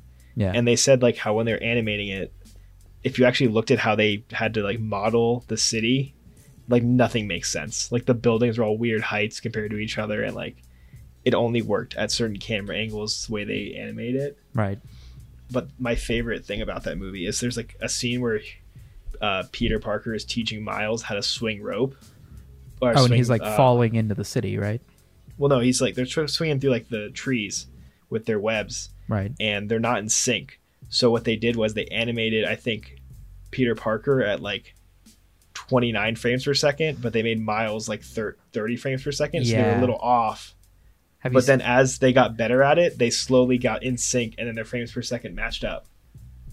This is the storyboards for Parasite when Bong Joon-ho was doing his storyboards for the movie. And in a lot of the storyboards, not only does he show what is going to happen in the storyboards, but he also says the lens length and the frame rate. So not only does he say this scene of the main character pulling the, tomato covered napkin out of the trash can is going to be shot relatively medium range, right? At 40 millimeters. But he also says that he specifically wants this at 24 FPS. He wants the slow cinematic. And then as they move over to the girl, he wants that one at 45 FPS. He wants it faster. He wants to be, or shoot it at 120 because we want to slow it down because we, like all this stuff. Like he uses the frame rate as a storytelling tool for how it makes, not only what you're seeing, but like how it makes you feel as you see these movements. Yeah, because you can invoke a lot of emotion and certain responses based off of what changing up frame rates. Yeah, exactly. Yeah, man. So I guess I didn't think about that. So animated Hollywood blockbuster films obviously have tremendous budgets. Into the Spider-Verse was received very well, right? People loved that movie. Getting a second one, yeah. Yeah, nobody looks down on that movie because it was animated, right? Nope. Well, that Post Malone makes a hit song for it. That bodes well. Didn't I say you did my pep? I don't know the words, but I know the song. There's a part of the song in the movie, but they need to keep it PG. So when he gets to like some like part of the lyrics that are not PG, he does what you just did, where he like doesn't know the words, where he mumbles a little bit because he doesn't know the lyrics that well. But like they play it off like he's just a kid in his room, right? And you wouldn't even notice if you watch the movie because like they play it off so like naturally. Yeah. I want to That- be one of these dudes, man. That movie all around is amazing because the soundtrack to it is the best workout playlist I've ever had. Bong Joon-ho. Is it really? He's The 50. Dude, you're halfway there. Not even that. Like 50's young, dude. 50's young for like that movie's gorgeous. That movie is fantastic. Parasite might be one of my favorite movies ever. I loved Parasite. And he's done a number of movies, but like Snowpiercer was also very well received. And evidently also tackles on a lot of the nature will consume all aspects of the movies that he likes to work in. But like, yeah, like if I look at stuff like this and I go, if I want to be able to make a film like this, like list of 25 best film directors of the 21st century, like I want to be that. Stuff like that, like if you want to be an actor, cool. You basically just have to get a breakout film, which, you know, is luck more times than not. But to be a film director, to be a good storyteller, is just work. At a certain point, you're going to have put in enough work where you are just the best man for the job. It doesn't matter what you look like. It doesn't matter if you speak English that well. It doesn't matter if the movie ends up being in the language that you want it to be, right? But if you make a good movie, it will transcend those things, right? Parasite isn't in English, right? When they did Princess Mononoke, when they did Spirited Away, it was only for a Japanese audience. They didn't care at all about like who was going to see it. They just cared about making it as good of a film as they could. And I feel like this is what I'm saying, man. Like we're so young, mid-20s. Like people start in their 40s and make it happen. Ricky Gervais didn't write The Office until he was like 38. Wasn't he already established as a comedian? No. Oh. He didn't do any stand-up prior to that. He literally walked into Sky One, the UK television I'm aware. agency, with the script for The Office, and they bought it. And they did the UK version. And then they did the US version after it got critically acclaimed because he did comedy well. And then he started doing stand-up comedy and his Netflix special and everything at the age of 50. Good for him. Like, I have so many examples. When Futurama started, 11 of the 12 writers were 38 or older. 11 of the 12 writers were almost 40 when Futurama started. 50 plus when that show ended. The youngest writer was 29. Like, if you want to be the greatest film director of all time, you've already watched enough movies to have a good idea of what makes a good or a bad story. If you even took a slight inkling into moving into filmmaking or story development or anime or whatever in your mid-20s, and then when you get a good opportunity, when you've got some money set aside, once you're in a place where you've left one job and you want to find something that gives you fulfillment because you're sick of what your day job is, you'd be beautifully set up to be able to make something like this happen, dude. You and me both, bro. A realization I've been having over the last couple of weeks that I've been thinking about pretty thoroughly in order to keep myself in high spirits. I mean, it's definitely inspirational, bro. You think, given time and effort, you think you can make something that would win a what's the one for movies? Emmys? Oscars? Oscar. You think you could win an Oscar?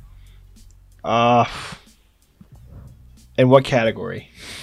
What mob movie, right? So no, there's like best director, best writer. I could do sound design. There could be like cinematography. Well, what would you want to do? I feel like cinematography is something that I would take a lot of pride in winning an award for. That's what I was probably going to say. The same. Like that sounds like, dude, a cinematic mafia film. Like, think about that. Bullets out of a Tommy gun, like those big dark clubs that they have their meetings in, the cars that they're in. Like, you could do a cinematic AF mobster film, bro. Yeah. Took place in the 1920s. Yeah. Someone has a random superpower because that's the twist. Ooh, that's kind of stupid, but I'd like to see it.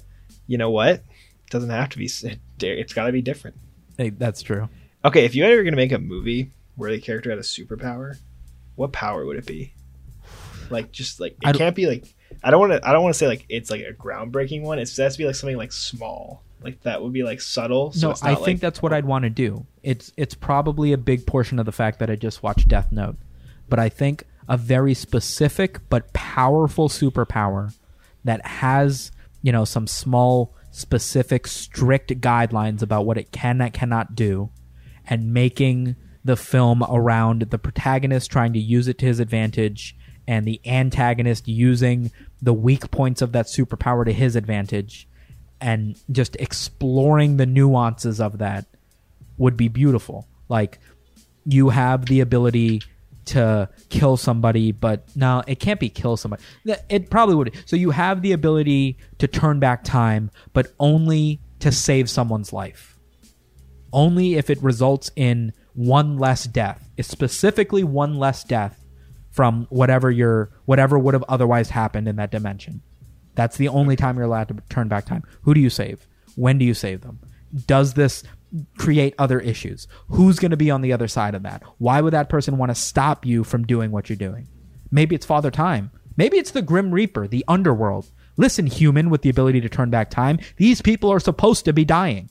They're dying for a reason. How can they be supposed to be dying? This woman was pregnant. She'd never done anything wrong in her life. Listen, there's always a reason for death, and then that becomes the show? You know? Yeah. I'd want to do a super... Now I feel silly, because mine would be teleportation. Go through your idea. Again, my idea is basically just Death Note, but it's bringing someone to life instead of killing them. But I would do a movie where I would say, let's say, a detective is trying to bring down the mob. Uh-huh. And he kind of like sneaks around and tries to get information on them, but he does that by being able to teleport. And I don't want to make it sound too much like Looper with his ability, with how it works. Right. But it would probably be based on he has to like visualize it to go there. Or maybe he can sneak a item in, and he can always trade places with this one item. Ooh, transmogrification, yeah. Yeah, so say like he has like, let's say it's a chess piece. It's like he's the queen because you can move around. Right. Like across the board really easily. So if like he can like put her in a crate or in a box, and it gets delivered to a location he's trying to get to, boom, he can trade places with it. Oh, like the fucking kunai knives in Naruto? Like with Minato. Yeah. I don't know. You told me this once and I remembered. Minato, because it's what my tattoo idea was for me and my cousins. I still think that's one of the cooler tattoo ideas I've ever heard. Yeah, like a group thing where like... The meaning behind it. When you were like, you know, we'd get it, and then it would just kind of be like, yeah, we're always there for each other, blah, blah, blah. And I was like, that's fucking deep, bro. That's a good idea for a tattoo. Nobody's going to knock you for anyone who doesn't know, in the show, Minato can leave marks anywhere on items or people. Right. And if a mark's there, he can teleport to them. Or he can trade places with them. But the two powers that always get to me are speed and teleportation. They're not the same, but they can be used interchangeably in a lot of situations. Right. But it's just like that's why the Flash is like my favorite superhero. Really? I feel like it. Yeah. Why is super speed though? Teleportation kind of makes sense, especially if you put some guidelines around how it works. Why super speed? So teleportation, if you're making a story, is probably a lot more viable to the world than super speed. Right. But super speed has a lot of, I think, limitations because your villain almost has to certainly be the same as your hero for it to be believable. Like also have the ability to teleport, or you mean one speed, like speed versus speed? Oh, sure, yeah, okay. It's really hard for a villain against a superhero with speed to actually carry weight. What about time slow? There is a villain in the Flash universe that does exactly. Yeah, I think they're like the turtle, and like they can emit a bubble, and when you're in the bubble, time slows, but time moves the same outside the bubble. Right. Oh, interesting. The Flash is corny, but like if you like corny, it's definitely worth watching. My favorite superhero is Iron Man, but nobody ever like goes, "Oh, really? Why?" Like they just kind of get it. Oh, you like the billionaire playboy who literally has every superpower if you give him the time to build it. Yeah, sure. It's basically Batman. It's more. It's if Batman wasn't so methodical. Yeah, a cocky Batman is a good description of Tony Stark's character, and I fuck with it. Can you imagine if the original plan for Iron Man went through? Who was supposed to play him instead of who was it? Robert Downey Jr.? Tom Cruise. I wouldn't be too upset with that.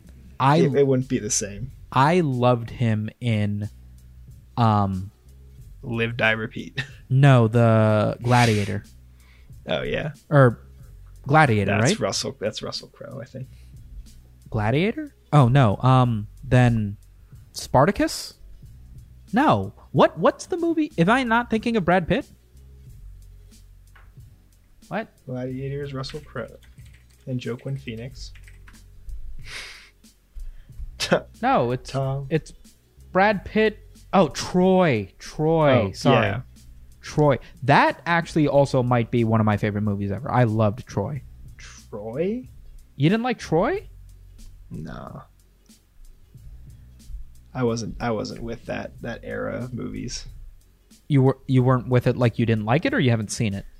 No, I just wasn't a fan of it. I watched it, I just couldn't keep focused. The first time I watched Troy was in a sociology class that I took in high school, and my teacher broke down all the pieces of mythology that went around with everything.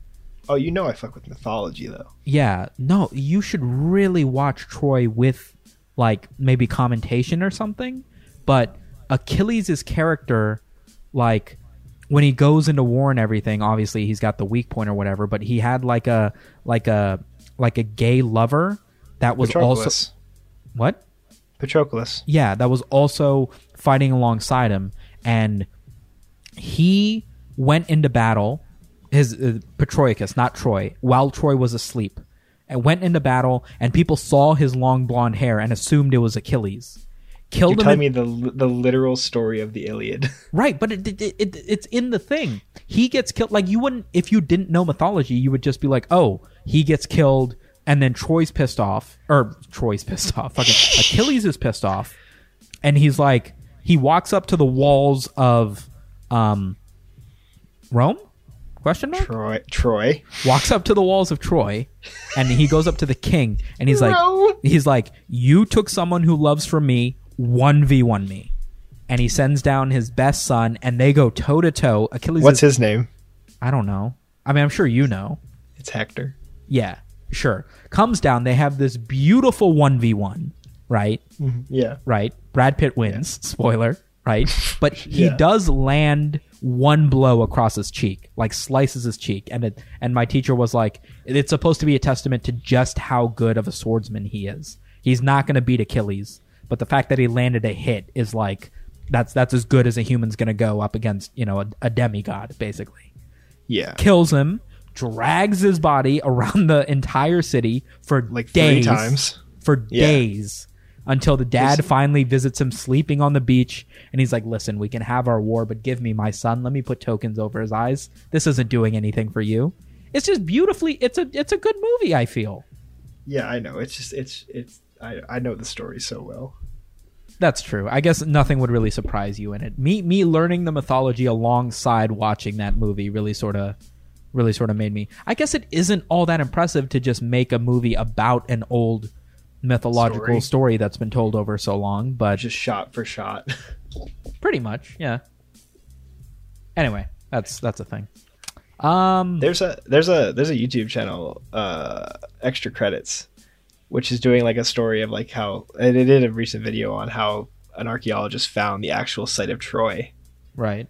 And like he thought it was like really, really ancient. And like there's like layers to like these ancient cities. So like you keep digging down, you'll find the ancient city. Right. And like apparently like the dude blew up the actual city of Troy on accident trying to get to it. Because he misjudged how old it was. Oh no. And so like he like straight up like blew it up with TNT. Idiots. Should use redstone. Right? What were we talking about before this aside? Have you seen the SpongeBob anime? Oh yeah, we were talking about that. Yeah, I did, but you're gonna make fun of me because I saw it through Critical's video the first time. I wasn't gonna make fun of you. It was just the 4th time you said, yeah, I've seen it. I watched Critical's video on it, and I was like, bro, you gotta actually watch stuff. I didn't say it through the podcast. I said it beforehand, but now we've referenced it, so.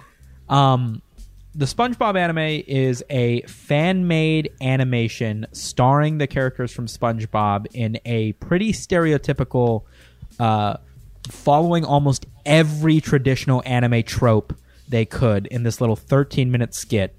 I shouldn't say skit; it's a legitimate thing. They've got an opening song. They've got Japanese voice actors. It's actually really well done. And I want to see more stuff like it. And just like watching Studio Ghibli, what the fuck is happening here?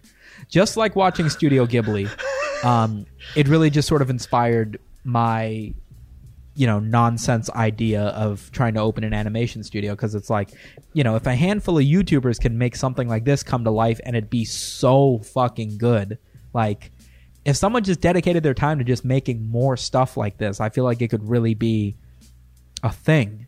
You know what I mean? Yeah. The thing I like about this a lot is that like it's very stylized, but you can still tell what's happening if you knew the original. You know what I mean? Like you know what story they're doing based off of some of the shots. Yeah. Like it still makes sense. Wait, explain which ones you mean specifically. Like some of like the scenes they pull from like in the opening credits I remember seeing, like I remember that from like the original SpongeBob, like because they do like shot for shot remakes. Oh, I thought you meant of the anime they were parodying. No, I meant like it looks completely different, but you can still. But see you can tell they're in the Krusty Krab. You can tell they're in the jellyfish fields. All that you mean? But you can tell like it's literally shot for shot, just a different style. Yeah, in a lot of circumstances. It's pretty high quality. We had a bit of an issue where it got taken down because of the new rules that YouTube has regarding COPPA, one of which specifically outline using children's cartoon characters means that your video would be directed towards kids. So the creator of the SpongeBob anime, who is, I will find it, don't worry, who is Narmac on YouTube and on Twitter, had the video taken down because he marked that it wasn't for kids, but obviously YouTube, seeing that it's got SpongeBob in the title and SpongeBob cartoon characters, is going to go, no, this is definitely for kids. Within about 24 or 48 hours, it's got taken back up as of about 2 hours ago of us recording this. So it's back online. I will link it in the description of the YouTube video if you're listening to this. If you guys want to, or just look up SpongeBob anime on YouTube. It'll be the first result. It's at like 3 million views now. 5 million views now? Critical's video will be there. 8 million views now. It's done 5 million views in the last 24 hours. Jesus Christ. Go watch it. Son. Go support stuff like this. If stuff like this continues to be something that entertains you, like the only reason that people don't do animation is because they think that more people want to watch reality TV shows and more stuff about the Kardashians. But if you appreciate stuff like this and you support it, like the world's, there's so much stuff you could do. They're always going to make stuff like the Kardashians, though. Do you know how little like budget that needs to be a thing? I mean, yes, but I feel like animation's getting like reality how TV. How cheap was it to make the Jersey Shore? Like probably dirt cheap. I mean, you still have to pay like location fees and licensing for like the places that you're at and the clubs that they visit and things like that. It's cheap compared to like a movie, sure. But you get animation down to the point where you start to wonder like, hey, it's going to be cheaper for us to get voice actors and animate this than it would for us to get real people. And if we do it that way, we could animate the main character look exactly like we want her to instead of hiring someone who's close enough, but their acting skills better than the real actress that we thought would be a perfect fit for the main character. You don't need to worry about any of that. Everything always looks perfect. Explosions are in. No stories get told differently because they didn't have the budget to do it a different way as far as scenes and locale and stuff is concerned. In an anime, if you want an explosion, if you want a demon, if you want car crashes and you want it to be realistic, it's all available to you. It's all possible. And I feel like you won't have a scene where a car explodes and the screen, because you couldn't afford the budget to have an explosion, you just wrote on screen video FX car explosion? Yeah, exactly. Exactly. That was my favorite moment in Velocipaster. I hate everything about what you're saying right now. Do you know what I'm talking about? I think you told me that you watched a movie called Velocipaster, and I was like, is it what I think it is? And you were like, no, it's velociraptors that are pastors. And I was like, that's what I thought it was. Oh, yeah, it was exactly what you thought it was. I love the scene where the scene right after the pastor goes, yeah, your parents died. That's what parents do. Brilliant. 10 out of 10 rating. One last thing I want to touch on is I watched one more anime over last weekend, and it's this anime called Anohana. The Japanese name is... why am I doing this? Anohimita Hano no Nami wa Bukutashi wa Mada Shiranai, which is, we couldn't remember the name of the flower that we saw that day. Something like that. The flower we saw that day. We still don't know the name of the flower we saw that day, which I think is... I didn't give it a super high score. I gave it a 6. It's a very slow burn, dramatic slice of life story. But it's kind of beautiful. I'm going to break it down for you really quick. Episode 1... You sound confused by it. Huh? You sound confused by it. I was kind of.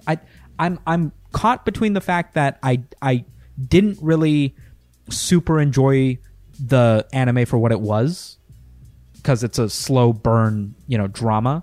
But it's done so well, and it's kind of so different from other stuff that I've seen that I want to give it a higher score, because it really is kind of beautiful. Episode 1, the main character wakes up, and he's visited by what he assumes is the ghost of a childhood friend who died like 5 years ago. And she's older, she's his age, and she's like, hey, what's going on? And he's like, what are you doing here? You're dead. And she's like, I don't know.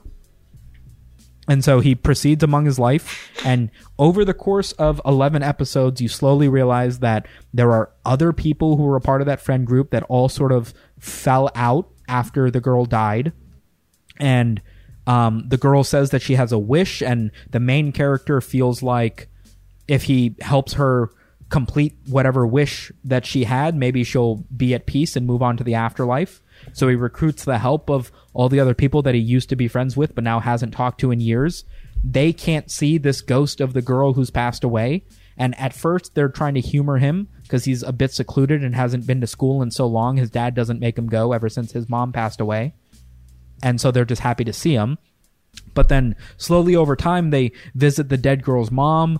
She begins to get very angry towards them for bringing up her dead daughter and acting like it's all a game. All the other kids start to get very mad at the main character for pretending like he's seeing this girl who died years ago and torturing them with the thoughts of them not being able to have saved her from falling in the river and drowning. And then slowly by the end of the anime, you learn that they all sort of had their own issue and resentment and guilt about how they treated her in her moments before dying that day. And then once finally accepting that and launching off this rocket, which they learned was the wish that she had. She wanted to fire a rocket up into the air, and they had to go through these hoops to make it happen. They see her right before the episode ends.